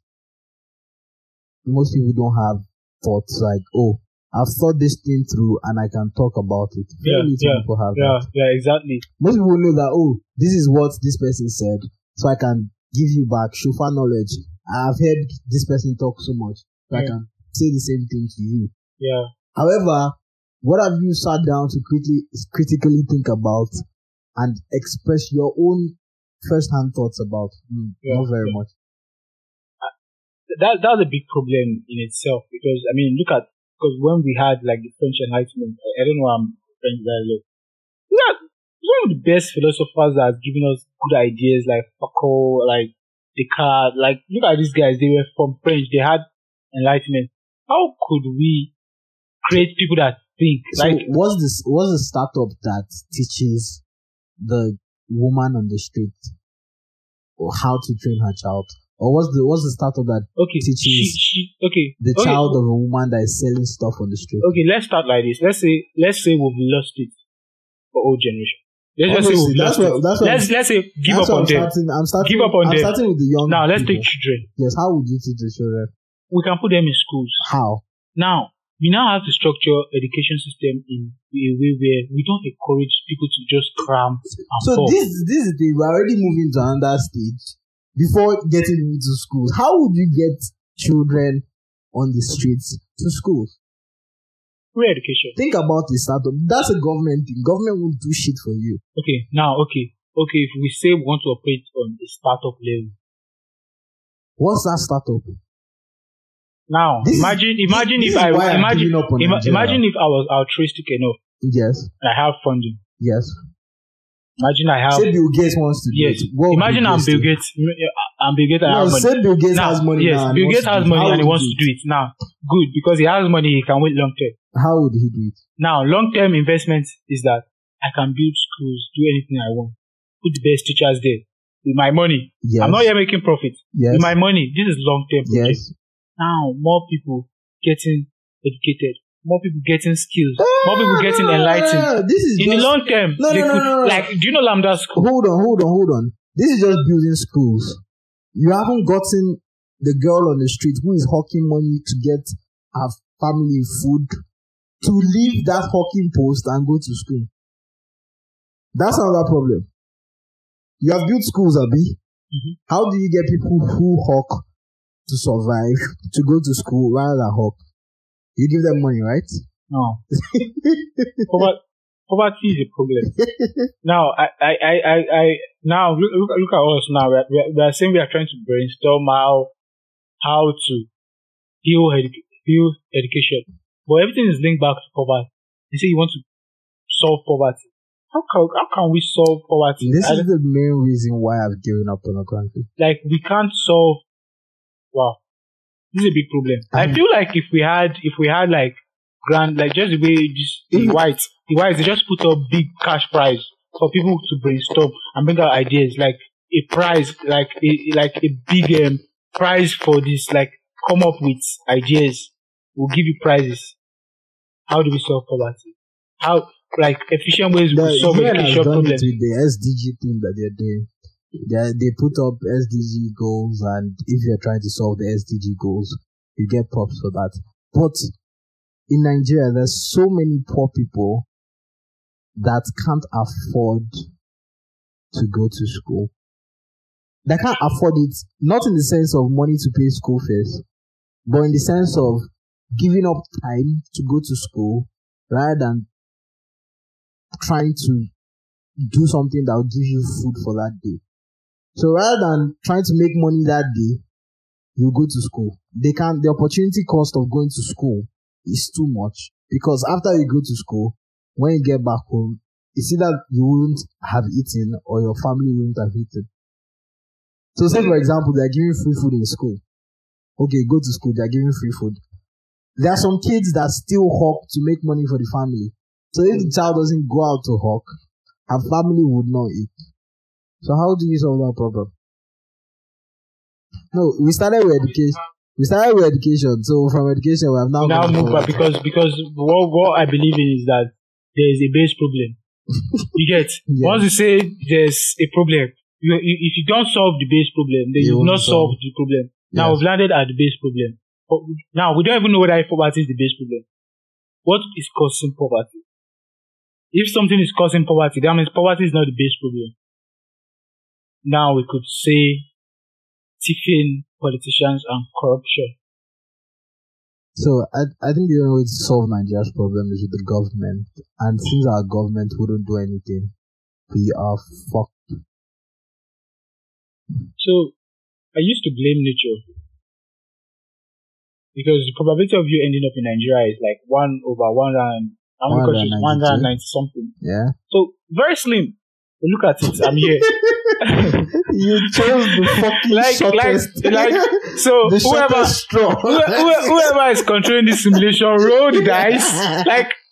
Rolled dice and brought me here. What's fucking possible state?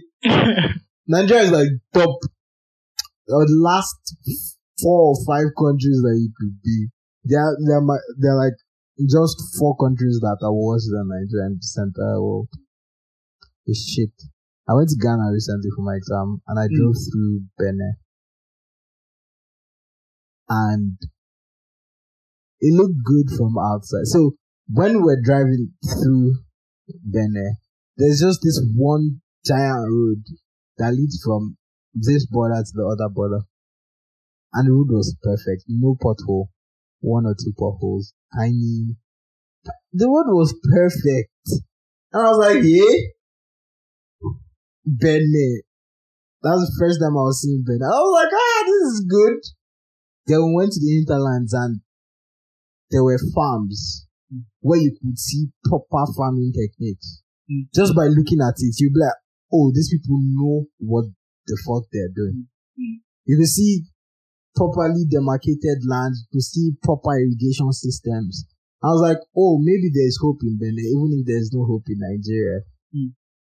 Then I drove past. Then when I was coming, I was driving again, and I was like, oh, apart from this main road, let me look at the adjacent roads and see how good they are. Not one was good. Not one. So it was like PR. That's good. One road that connected one end to the other. Yeah. It was like good PR. Yeah. So if you're just passing through it once, you're like, this thing makes sense, because you wouldn't take note of the adjacent roads. But once I came back, I was looking at it and I was like, this is actual shit. So let's discount this one good road that you have. What other things are in this country? And there wasn't much. No. I think as you're talking now, this just brings me, because while I was saying this thing this afternoon, you're laughing. This just brings me to what I said I saw today. I saw actual people building, like people had these wood houses in the sea. People, even apart from those guys that are living in the sea, that are putting like racks on this thing just so that for movement. I saw, like, I thought I've seen a ghetto before. Like, this was like ghetto. Like, I wanted to ask my driver if people, I wanted to like, boss, do people actually live here? Fuck yeah, like, it was like a slum. I don't know if slum. Like, why? How would it be for, like, do they have lights? Do they have water? That's the only thing they know. Think about it from that angle. You've grown up your entire life in that piece of shit. You don't know anywhere else. You don't know there's somewhere like here. Well, you've heard about it. You've heard stories about it. You've heard stories about it. So if you grew up there and all your life, that's where you have been growing, you have been sleeping in that piece of shit, waking up in that piece of shit. You don't know anything better. You don't know there's a room and apartment in Yaba that is fancy. You don't know all those things. That's the only thing you know. So think about it from that perspective. People are so poor that they can't think of a better way to live. And thinking is even useless, because, okay, after you've thought about it, what would you do about it? Would you pack your bag and go and live there? I think when people like us say we are thinking, I think it's just like a privilege. That you have the privilege to say you are thinking. Definitely. Giant privilege. So another thing is, have you gone through Sam Harris's Waking Up? You haven't gone through Sam Harris's Waking Up podcast?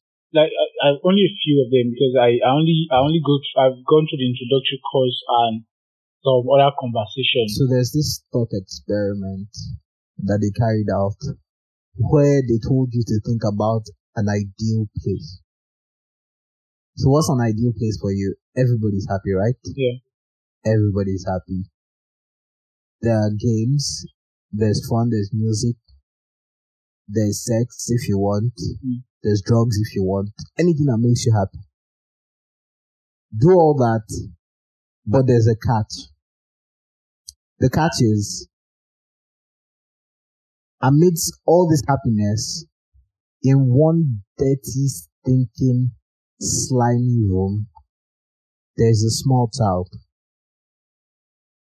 who is suffering, who has sores on their body, who doesn't eat anything more than one dirty, soggy meal just to keep him alive. Just one child.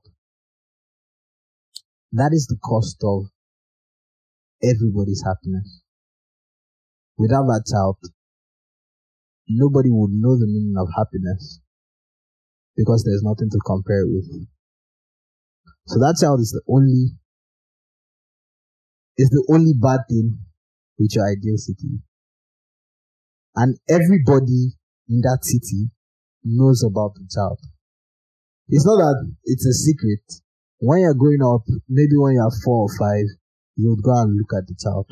But you can't help. You can only see the child. Would you help the child? Definitely. You would have the urge to help. Because if I always help people if I feel like it won't take anything from me at all to help. So definitely. That was because maybe I would say I'm partly altruistic in nature, I guess. Alright. So you would help the child? I would. Definitely. So there are millions of people suffering in Nigeria. How many have you helped? I mean, I've helped people gain skills. No, I'm saying millions of people like literally give them money. No, I'm saying suffering. How have you helped people that are suffering? Like people, well, I've not done any kind of outreach. That all around you, know that, right? Yeah.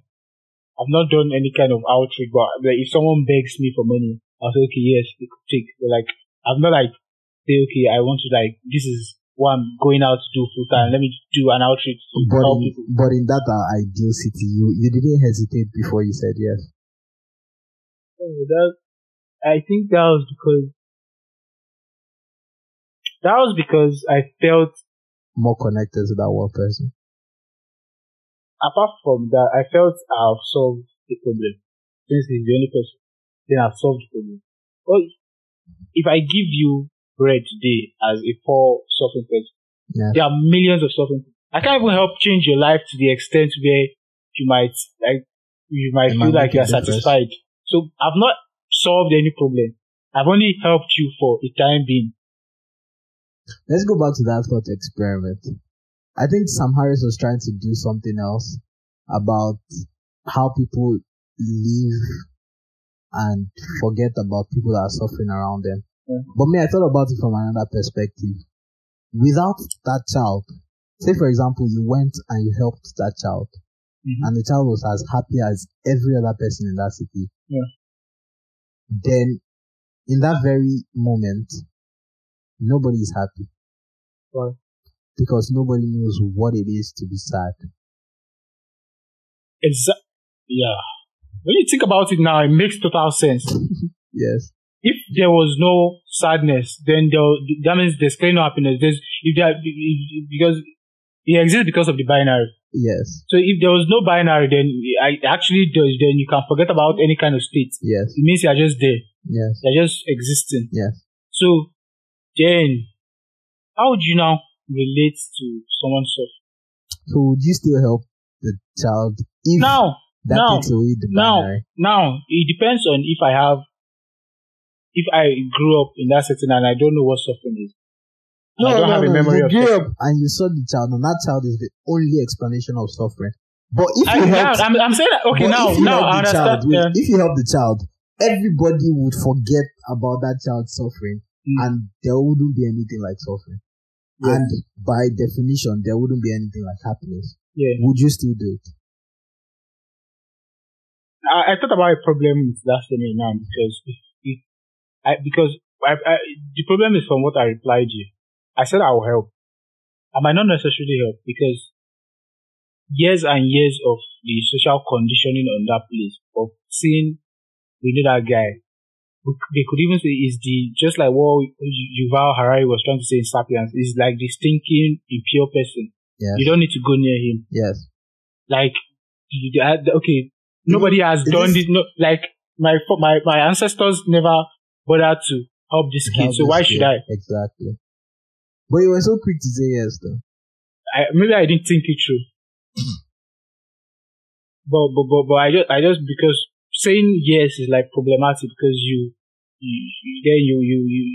just okay, maybe because I have a memory of being good or this.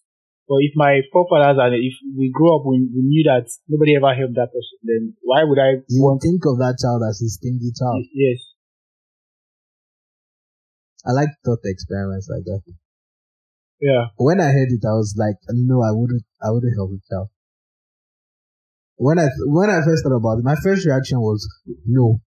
And my explanation was, if I help the child, in that moment, nobody would know the meaning of suffering, and therefore, you wouldn't appreciate your happiness. Exactly. Yeah. So that takes away from everybody and adds to just one person. Yeah. Now, one of the things I want us to talk about. Yeah, I think I'm off Twitter. With the Reels thing that they're doing now, I have a hard time. Oh, you have Reels? I don't use Twitter for mobile. I don't install Twitter on my phone. Yeah, I just did. I just like use it on my web browser, log out when I'm done. Yeah. So I just do, because when you're lying down on the bed, you don't have the impulse to, because scrolling, yes, because I found that scrolling gives me headache. Scrolling is one thing. Have you watched stories on IG? That shit never ends. I don't even do that because now I'm back on IG. I was not on IG. Now I'm back on IG. I'm just trying to push dumb content and see if I could gain a following. Oh my God. I open my IG and first thing I do is instinctively click on the story. Why? I don't stop. I never click on stories except for people who I just feel, okay, one or two people who I know personally. For me, it's monkey see, monkey do. I haven't used IG in a long while, but I recently downloaded it after my exam, and the first thing I did was to click on the story, and that took 2 hours of my wow. You just click on it, and that's the end of your next 2 hours because it never stops.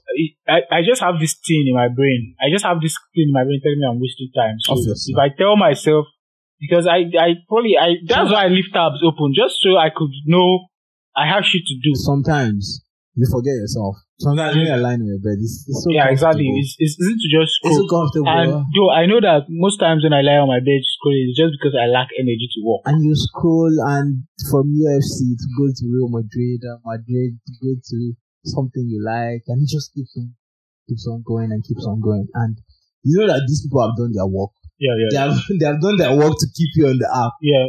And after the story is finished, you have that feeling that, okay, let me log out, but you haven't even done what you came here to do. Yeah, I think that's why I now say that we are no longer, the app is no longer the product. You are the product.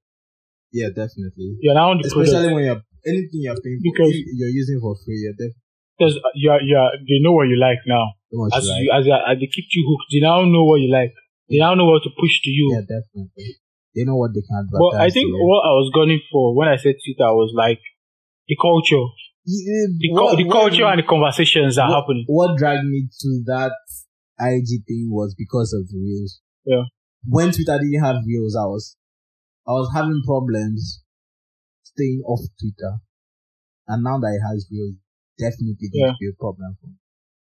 So maybe I'll do what you do and just stick to web. Because Twitter is addictive because it's addictive in the sense that you want to see. I don't know. Maybe it's just for me. I just like to see what people are saying, want to see their thoughts. What is the conversation that's happening presently? I think where we saw the beauty of Twitter was during this NSAS thing. It was beautiful. It was beautiful, and it made me think about how our parents were fed information. Yes. Because the only thing they had was local media and newspaper, and we have clearly seen that all those things are biased.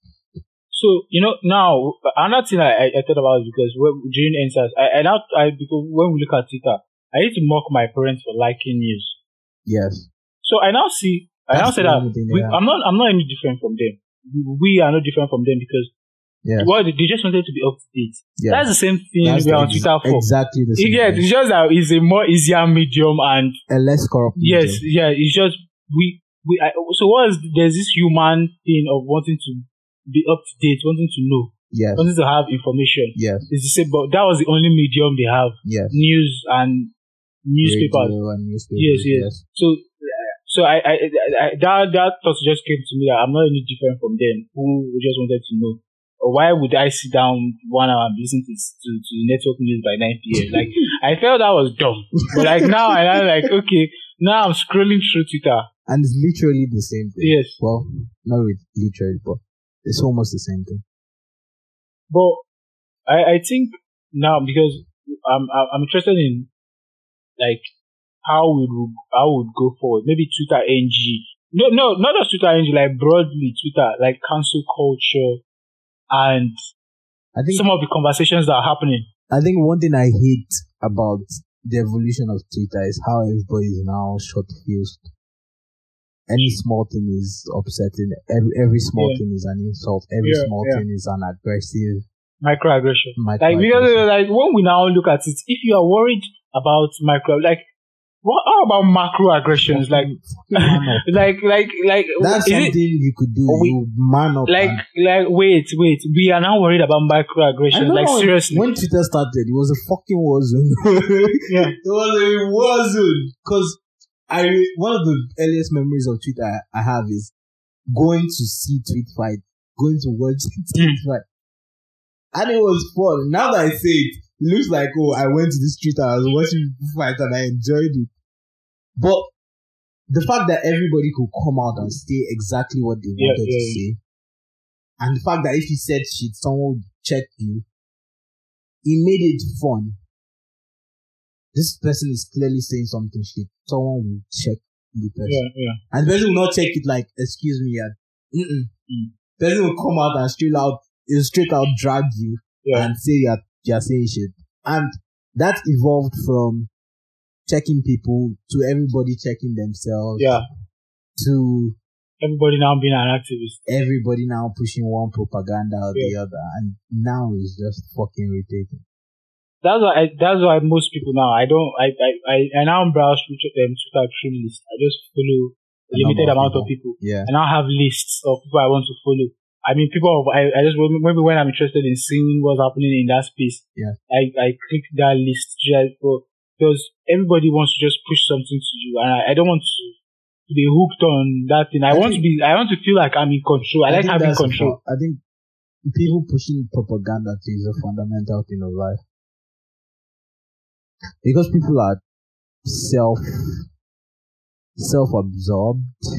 Well, innately everybody is selfish, so to an extent everyone is self-absorbed, and that will make you have a story to tell or a propaganda to push, and depending on your will you're going to push it. Or not even depending on your will, everybody is going to push a certain propaganda because they have some self-interest or the other that is related to this propaganda. And since everybody has self-interest, they should have propaganda. Yeah, and that relates to everything. Any kind of alliance on Twitter or any kind of thing that, even if for the good cause. Yeah, I think it's just normal. Because when I think about people now, let me talk about oppression. Oppression, like people who talk about oppression on Twitter. Yeah. When you think of, even in societal view, like oppression on a broad scale now, women, gay, straight, Yes. Like black people at color, all this racism, all this kind of oppression. Now, when we talk about oppression in the broad scale, and people who fight for oppression, people who make money from fighting for oppression, do you think they want oppression to end? Because I make money from fighting for oppression. Do you think I want oppression? Like, I will manufacture problems wherever they are so that I could make money. So I try to rationalize this that that's why most things don't even trigger me these days. I like when I see people, even though I know you are fighting for a good cause, I know you still have something. There's an agenda. Somewhere. Yes, there's an agenda you're trying to push, so that because you are trying to manufacture problems that on the grand scheme of things, they don't really matter. The tricky part is some of those problems are actually legit. That's the tricky part. That regardless of someone fighting to end oppression and benefiting from it, there's actually the problem of oppression that needs to be exactly. So that's where it gets mixed up. Oh, I want to fight oppression. Oh, another person is making money from it. Oh, can I make money from it? Oh, this is... Yeah. Your activists these days are rich. I mean, when you look at history, some of our true altruistic... Your activists are rich on Twitter. How many? No, like, I don't want to mention names here, but I mean... Mention fucking names. Mentioning names. Your activists these days are rich. Mention names. They're making money off what they are doing. I'm not going to be forced to mention it, but look at people like Gandhi. We read about who truly were activists and changed things. You know Gandhi was a shit person. Yeah. You know he was a racist. How? I never knew that. Was that in his biography? Yeah, so there are rumors that he was a racist. He was racist to black people, I guess. Oh. Well, Gandhi himself was black. Yeah. So how... No, I don't know. Even people like my guy, Martin Jr. I'm not sure, but we should check that. Yeah. Because I don't want to make any generalizations. Yeah, but I think there's one giant flaw about Gandhi. Yeah. I think it's racism that's a giant flaw. Oh. Well, people have flaws, though. That I can't. Obviously. That's why I feel like we couldn't. That's why I feel like the cancel culture might not be efficient. See Alex Jones, for example. Yeah. Him being cancelled is useless. It's not even useless. It's stupid. Because some of what this guy says is extreme. A lot of things he says are extreme. But in the end, he says some things that are actual fruits. Like 100% the truth. And when you cancel someone completely, you cancel everything. Plus the truth, plus the propaganda. They just deplatformed that guy. They did. But it has a website now. Yeah. It has a website. I haven't been. Because I don't want to. Why I feel like people like Alex Jones, why I like people like them is that they have this child's mind of because the kind of things we used to, not only so, like the things we used to talk about, like just wild things. When you hear Alex Jones, it's like a child talking. Child just like manufacturing thoughts and he's manufacturing imaginations of things that could happen, or like if you see him analyze some things, like it's just like a child talking about some intergalactic, this talking about how they went for this and how. I think everybody's voice is important enough to be heard. Yeah. Regardless of what you stand. And this is my own problem, because if you are, as an activist, are fighting for people who are unheard, and you're not trying to make people unheard, because you are basically basically trying to like deplatform people, hate on people. Because you are saying we should not hate people. You are saying we should not devoice people, but this is what you are doing. Okay, let's go to another thing. So completely out of the topic we're speaking about, there's a recent problem that I'm having. A number of friends of mine invested in a fund. So because they trusted the guy who was managing the fund, most of them put money without asking. And there's this group chat that everybody's in, and the guy is in the group chat.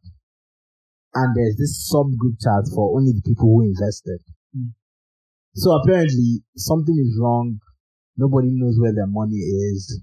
They ask on this subgroup, and they're getting bullshitted. Nobody's giving them the real answer. So a lot of people are upset. on this subgroup.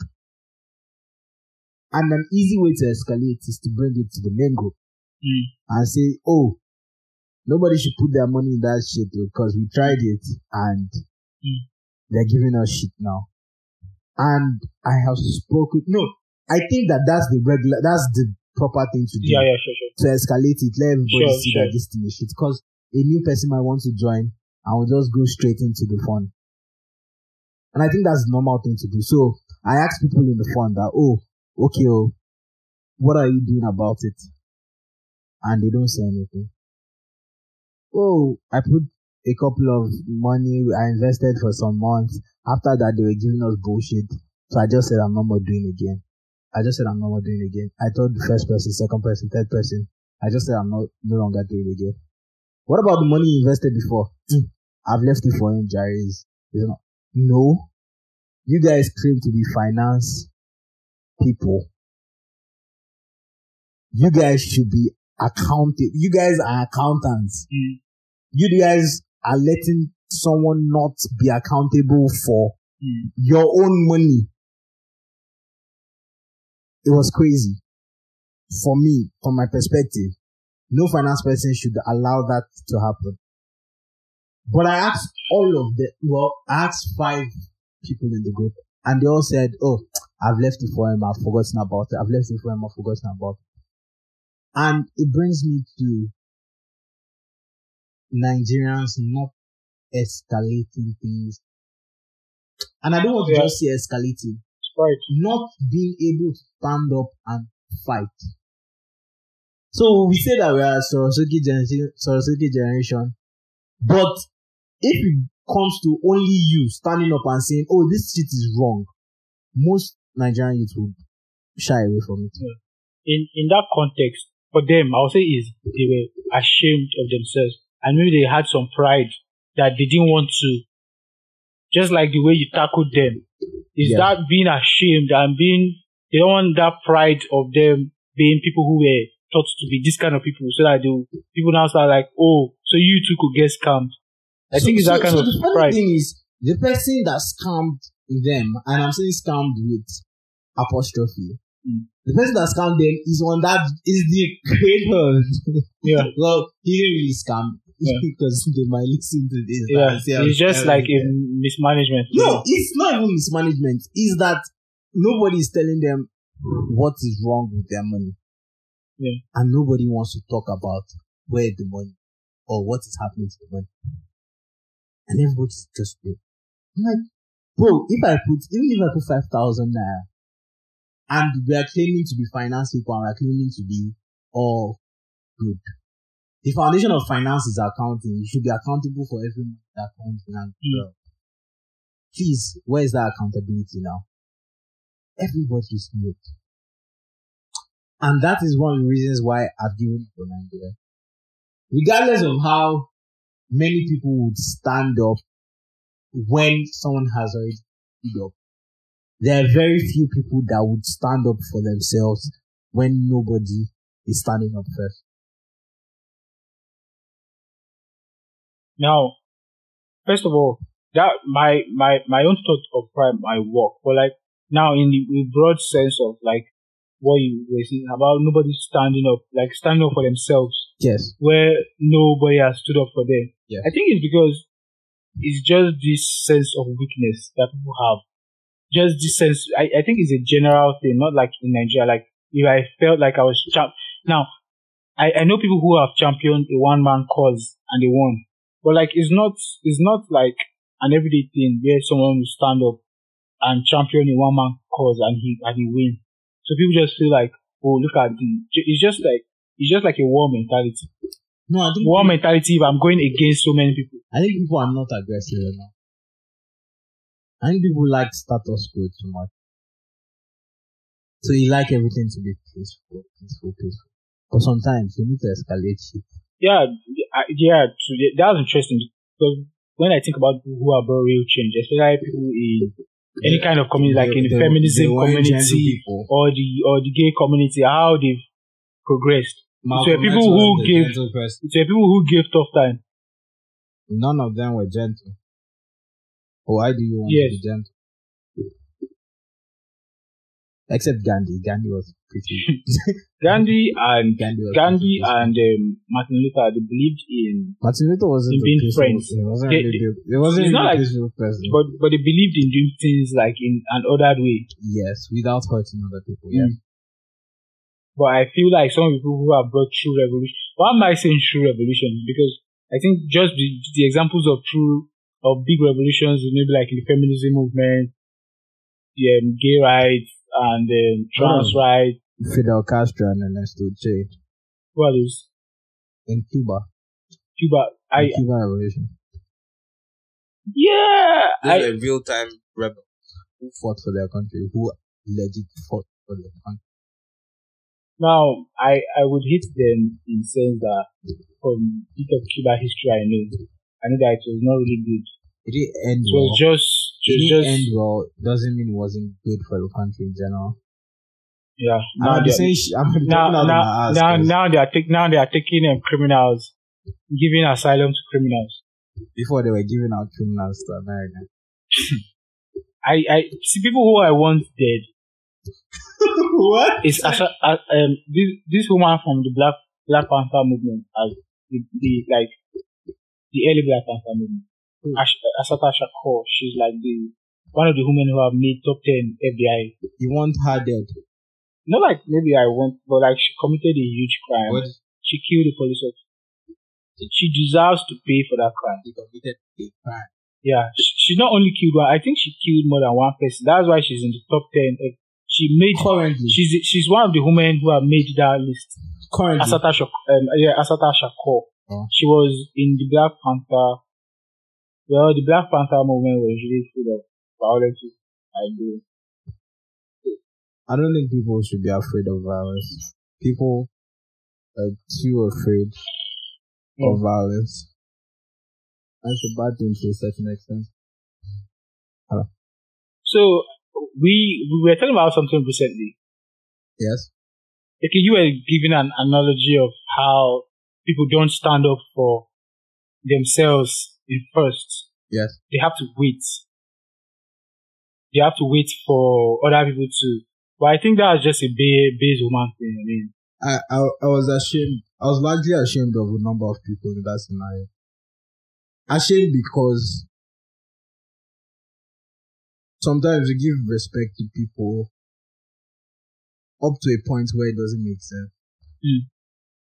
So you respect this guy a lot up to the point that something is not right and you know that something is not right. But you can't speak because of that respect. Yeah. So that's Yeah. I think it's something, it's an inherent, no, it's not inherent, it's like from socialization, how we were brought up. Not to fuck up. Yes, because because now when I look at my relationship with my younger brother, I'm trying to create that space where if I'm wrong, point it out. Yes, you could point it out to me. Don't allow me. I ask him for his advice in certain things. I like to talk to children, like make them feel that. It's one of, I think that's how, because when you treat people as they are not important, they have. Yes. So the Nigerian culture teaches children to shut up. Yeah, to show them, like, I know I grew up like that. Yes, definitely. People, like, as a child who had opinions. Yes. I have opinions, like, what do you think you know, sir? Go and sit down. Yes, but, like, I want to hear what you have to say. Tell me. I could critique what you have. You're going to raise your child any different? I've thought about my relationship with my younger brother. I feel this is the same. I feel like I'm even a father. Because he's the only person that talks. He talks to me. He calls me on the phone and tells me that there's nobody to talk to at home. There are like, how many people at home to talk to? Like 5 people. You have 5 people to talk to at home, but you still have to call me and say and tell me that, Jude, I want to talk to you. There's nobody to talk to. Yeah. So I feel like, yes, since we've created that safe space, is that safe space that people don't create. So is that safe space that you're going to create for your child? Yes, the safe space I didn't have with my dad or my mom. What if your child doesn't want to talk to you? Well, I think it's just because, I mean, why if I treat my it's possible. Yeah, it's possible because no matter how hard you try, right? Exactly. So maybe when your child is growing from 1 to 12, 13, you guys are best friends. Yeah.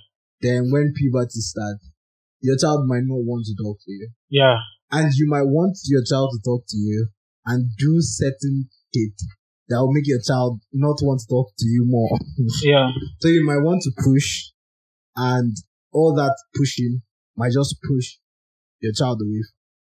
So it's very difficult. And it's easy to blame your parents. It's easy to say your parents didn't raise you right. In my own case, I'll blame my parents. My dad is trying to be friends with me. Well, I'm big now. Like, but bro, you were not friends with me. Like, you shut me down while I was growing up. Same thing here. Yeah, you shut me down while I was growing up. Why are you trying to be pals and tell me I'm not having conversations with you? You never created that space where we could have any conversation. But what if that's the only way he knew? Look, my dad didn't have a father. His father died before, like, when he was still, like 1 year, like they say, he didn't know his father at all. Maybe I could suspect that was why he does not know how. I will not blame him. He loves, like, I know this person loves you, he will do anything for you. But your dialogue with me is just basically a monologue. We are never having a conversation. You get? It's a monologue. You say it like it is peculiar to you. That's the exact same thing I had with my dad. Yeah. We don't talk about stuff. He tells me stuff. Yeah, exactly. We don't. He doesn't. Exactly. He doesn't speak with me. He talks to me. Like, you understand? Look at the dance we are having now. Yes. They are just like how Joe Rogan says. It's a dance. Yeah. You could critique what I'm saying. I could critique what we are having a dance. It's a conversation. Not with Nigerian well, not with most Nigerian fathers. Yeah, exactly. And I feel like it could be if we create that space for children to hear. You need to feel like they are important, that ideas matter. I feel it's going to be difficult raising a child. Why? For me, especially. Well, basically, me, I don't even want to have any kind of long-term shit that might result in having children. Maybe I will live my life in like a monk somewhere. So, for me especially, number one with religion. So, what will I tell my child about it? This is something I've been thinking about. Yeah.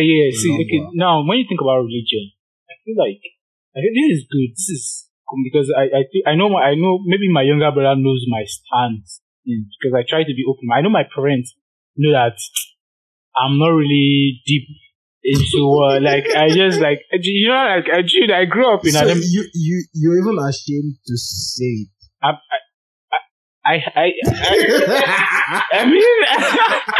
mean, when I go to Abuja, I want to have a place to stay, right? But like, I know I could live on my own. I thought about living on my own, yes, and do but like, I mean, like even when I left home, I feel bad for my younger brother because you just feel bad, like this guy needs you. Yes, he needs you to develop his mind. So not like I mean, he figured things out, but like I figured my own shit out, but like then like it took you years to like move from this to this, but like you could shorten that time span for them. So why I say it's really difficult for me to explain religion to myself because I'm a young son. Yeah. And I remember one day he came to me and he asked me, "Brother Papi, is God real?" Okay. See something. Now, look at you indoctrinate people into like religion. You now make them feel that is the meaning of life, that they don't have a life of their own. You get that this is my world. No, I'm trying to rush because we had this conversation on voice note where you sent me a literal podcast. So listen to. So the thing is, there is an upside to that. There's an upside to making a child believe certain things. Yeah. Because that builds up his morals and that makes him a better person. Now this is an interesting convo. Do we feel that religion should be a basis for morals? It is. No. This is what Sam Harris debates about. This is what Sam Harris debates. Whether we feel or not, in Nigeria, it definitely is a basis.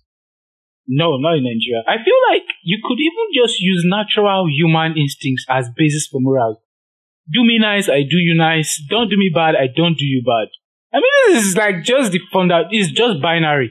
This is like all kind of morals for I'm not really a big fan of moral relativism, but like most morals just boils down to this binary: do me nice, I do you nice.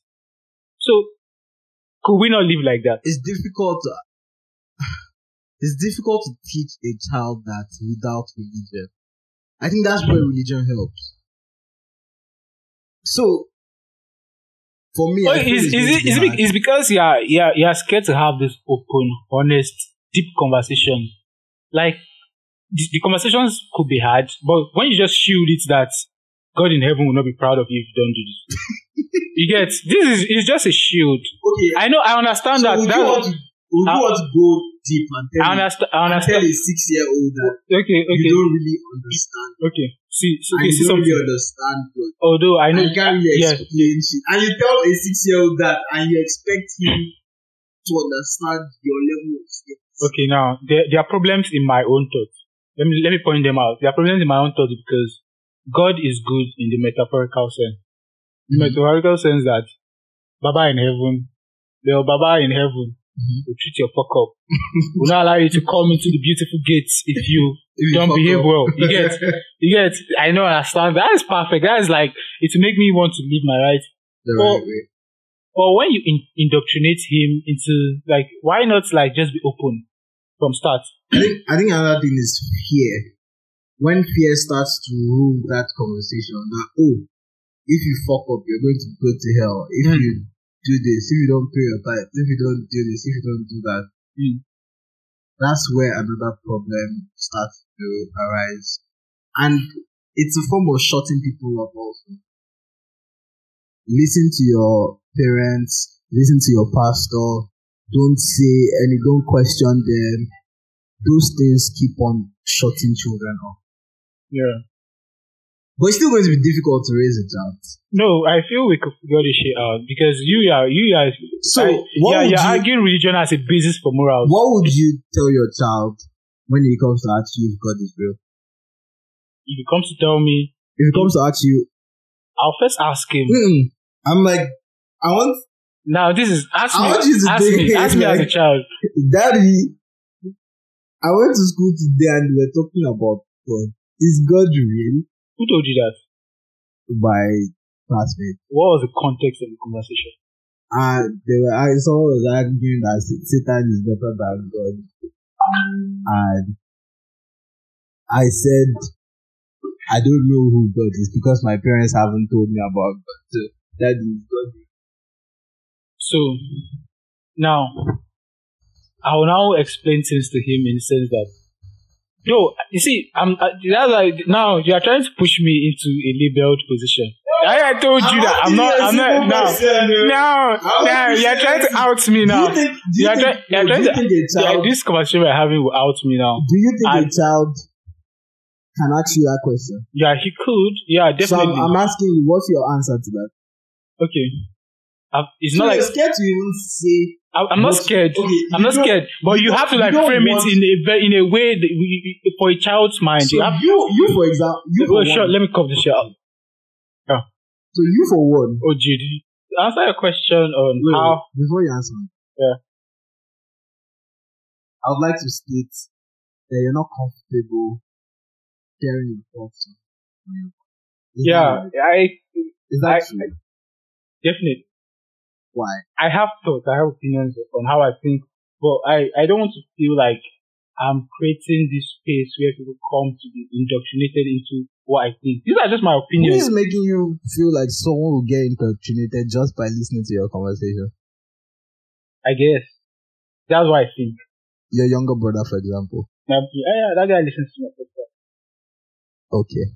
And you don't want him to believe the same thing you believe in? I want him to find shit out for himself.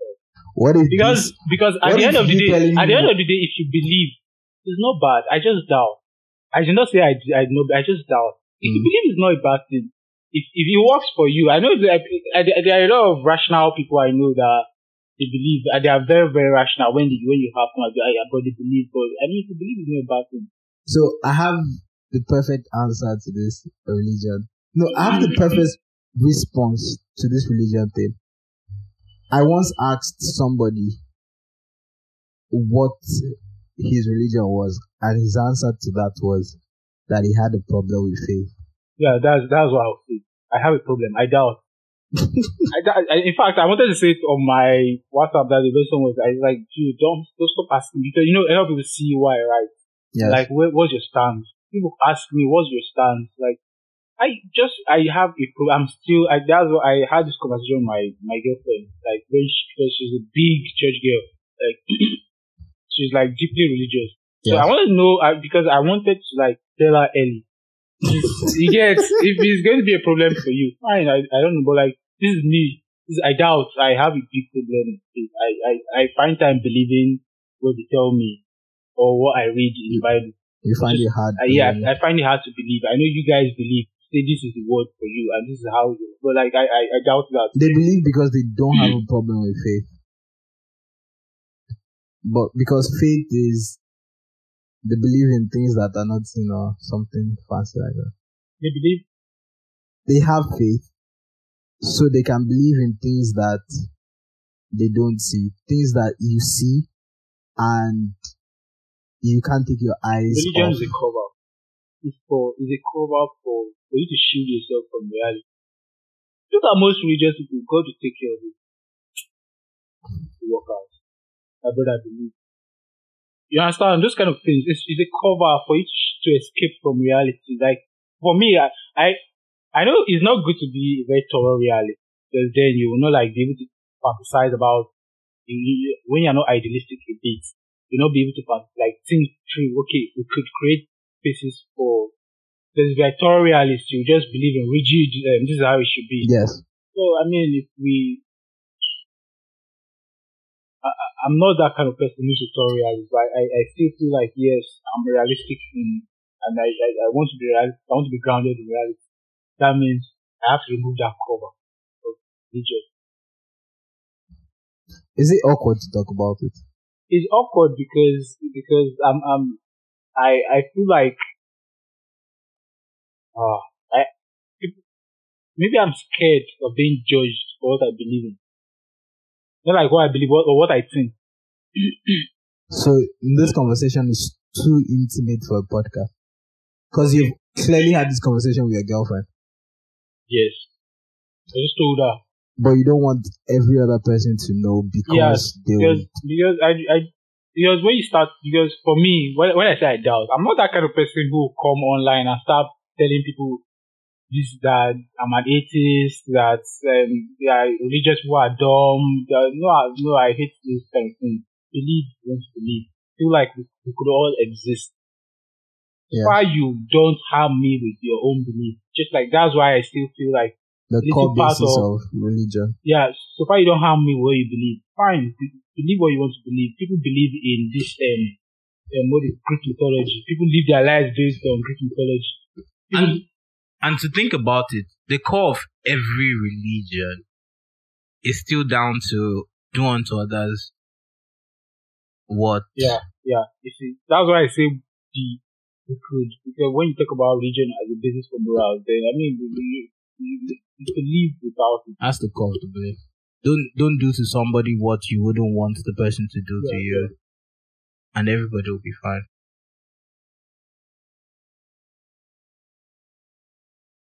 We talked about religion now, which I know now. I don't even know my.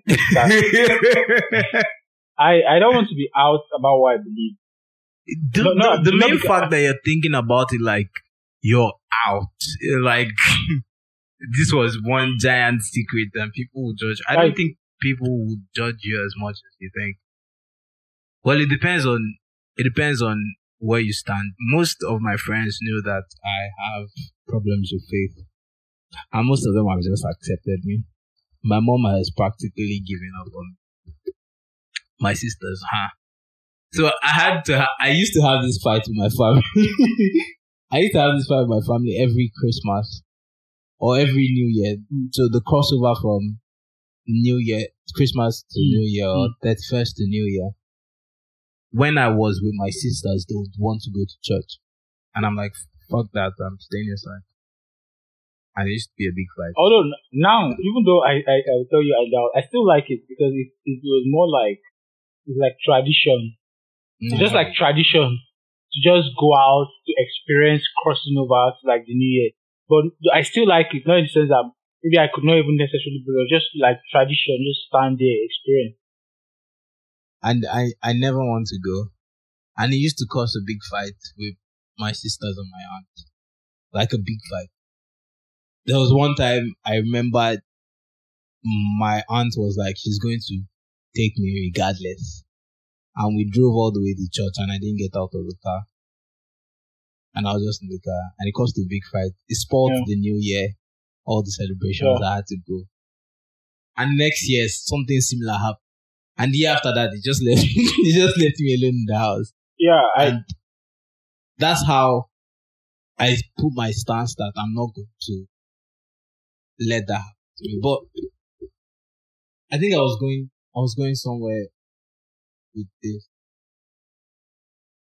If people understand where you're coming from, they wouldn't judge you as much. If they understood that you just have problems believing in some certain things, they wouldn't judge you. You're forgetting the fact that Christians try to tell you they are right. Christians are always right. They are right. Muslims?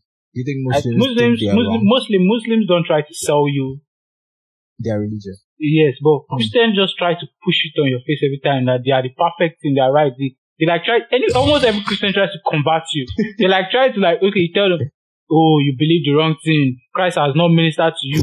Like, you're like, you understand? They want like, you will soon be touched. Or like, you will soon be like, like the voice will soon speak to you. You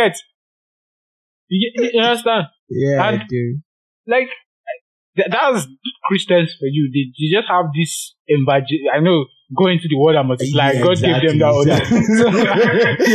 Spread the word or something. It's a personal mission to convert that. You understand? They just feel this personal need to convert you or to try to evangelize. And sometimes that drives towards harassment and exactly. You get to do it too much, and then I'm uncomfortable whenever you're around, and it hurts. And it's even more difficult for someone like you, because when someone comes and tries to convert you, you wouldn't be able to speak on your stance. Yeah, I don't even I just just go like I don't, because I don't want to debate you, because I don't. Although these debates are good if I wanted to engage in them, because then it will increase my argument. I'll have good arguments for next time. I always want to argue. Because always.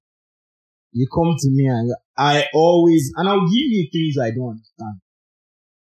And I'll see you argue up to a point where you cannot argue anymore, and you tell me to just have faith and believe in some certain things. And I'll tell you that is the problem I have. Having faith and closing my eyes and just believing in something.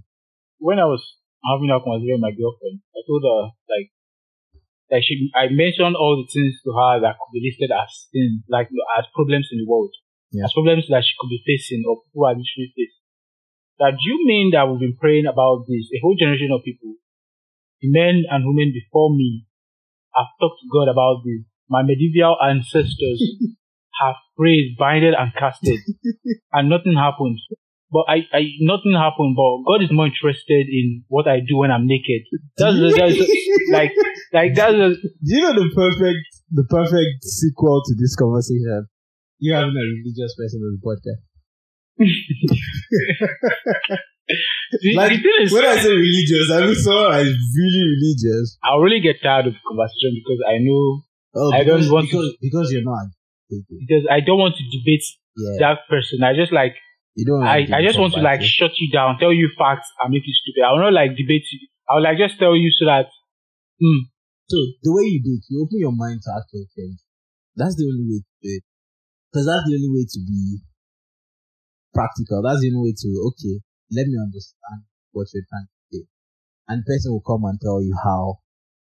Or the person will come and convince you how Christianity is the best religion. Because even now, when you think about human, you have to have an open mind to listen. That's one thing that you understanding your belief sometimes gets you clouded. It gets your mind clouded, and you don't want to have an open mind. And I remember this I had a friend in part 2, Wasil, who was trying to make me a better Muslim. And he said something like, be mindful or your heart will turn to stone. Or something. It was a Quran passage or something. It hit me hard. Because at that point I was like, this religion shit I'm not doing. It's bullshit. I'm not doing. Then he said, be mindful or your heart will turn to stone. I was like, oh, okay. Maybe it's time for me to start listening. And I started listening, and it was pretty much the same. I didn't get the answer I wanted. Yeah. But every time that conversation comes up, I'm always open-minded. I'm like, okay, maybe this is the time someone would say something that will change my mind. Now, what I'm really interested in, because I study, because I try to I try to ask myself why I believe what I believe and why people believe what they believe. So why do you think the way they are one thing wrong? And when you see people let me take a man in his literal, maybe 60s. Yes. Who sits you down, talks to you about how God is everything, that you should not take God for granted. He tell you, he deeply believes that this is my existence, is to serve God. So what created that? Who can create that kind of thinking where you don't even doubt that, or where you are just because though I don't understand that, because if you read Thomas Nagel's book on what is it like to be a bar? Now it's just trying to what is it like to be in the head of someone? What is this person's what is the bad consciousness? So now I'm just trying to say, what is this person's consciousness? How does he see the world? How does he see the world that you could just, because for me I feel okay, I'm sitting down like this, I have a bit of clarity. I don't know if I have but at least I could see, at least I have a bit of clarity. You think you have a bit of clarity? Maybe because I could see things okay, this is what, and this might be bullshit, but you're not even sure whether you're in the simulation or not. Well, and you're talking about clarity. well, I feel but they too, they will feel they are, because deeper life in church, they will tell you understanding, that you have understanding. What, bro? What kind of understanding are you telling? You know, understanding. You have understanding. You need to understand, bro. What do I need to understand? What does this understanding get me? I want to know, because now you understand. Explain it. You get it means he has a clarity that he thinks he has. Yeah. That understanding that he wants to sell. He has it. Yeah, that understanding he wants to sell to me. Yes. I've not understood it. I'm not I'm trying, because that's what I was talking. I was talking to another my friend, very deep church girl. I think all my female friends are quite religious. Most of them. I think you should interview one of them next. Because I had one of our conversations, because we I was trying to talk about, because when I finished, and I even brought up another issue of the pastors, which I mean we'll put that later. I was trying to tell her about my own, what brought me to this, what was I talking about that brought me to this, talk about understanding. Yeah, understanding. Understanding. You couldn't understand. Yes. So because she would tell me that God is the reason for life, that girl, she would tell me that this is the glaring truth. She used that word, glaring. And it wasn't really glaring to you. Okay, yeah, I see something I'm not seeing. And I feel okay. The thing is, it is glaring to you. No, I now brought up something, because I go to church. I still go to church. Yeah. So I will see all these people. They rejoice. They're so happy. There's a spirit I was like, what am I not feeling? Why are you feeling this? Are you, what's the word?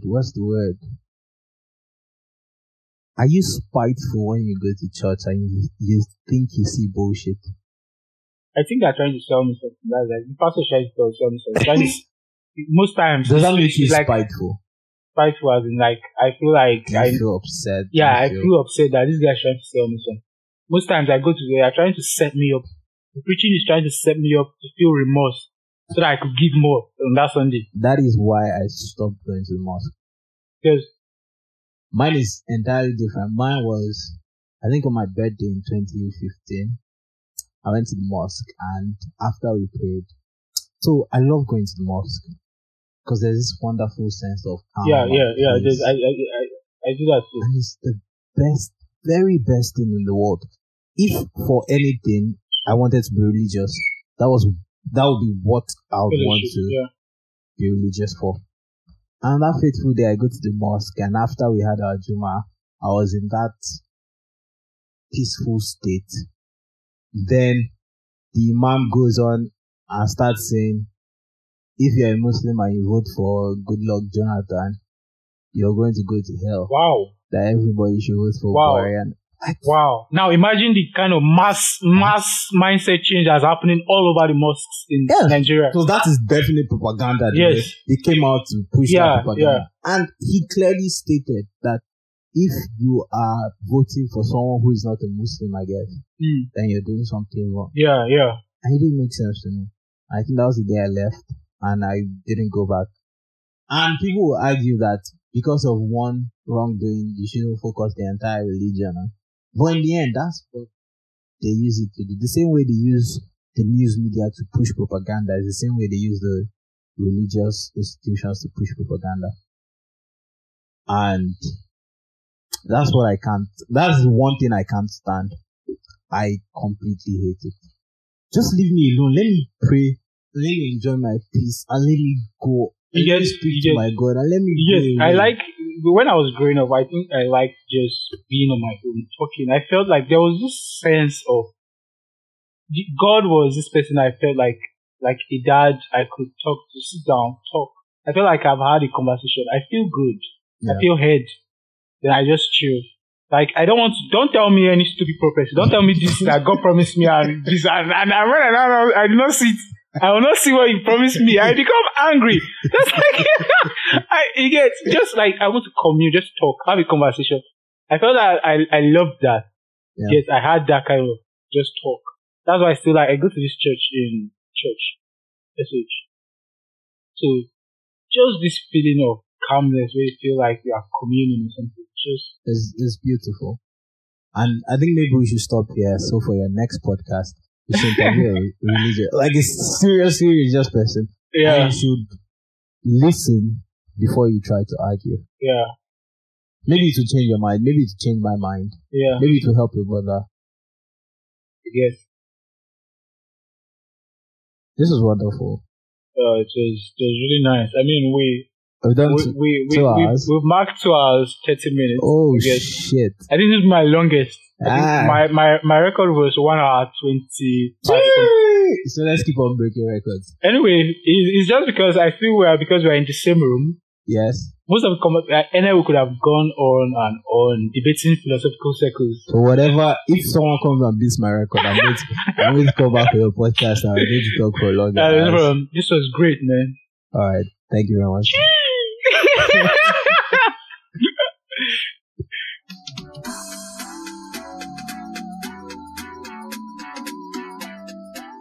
Yo, thanks for listening to the end, and also don't forget to ask me any questions anonymously. Send me messages anonymously on hintonline.com/ask. I'll see you next week for my AMA episode, and until then, stay curious.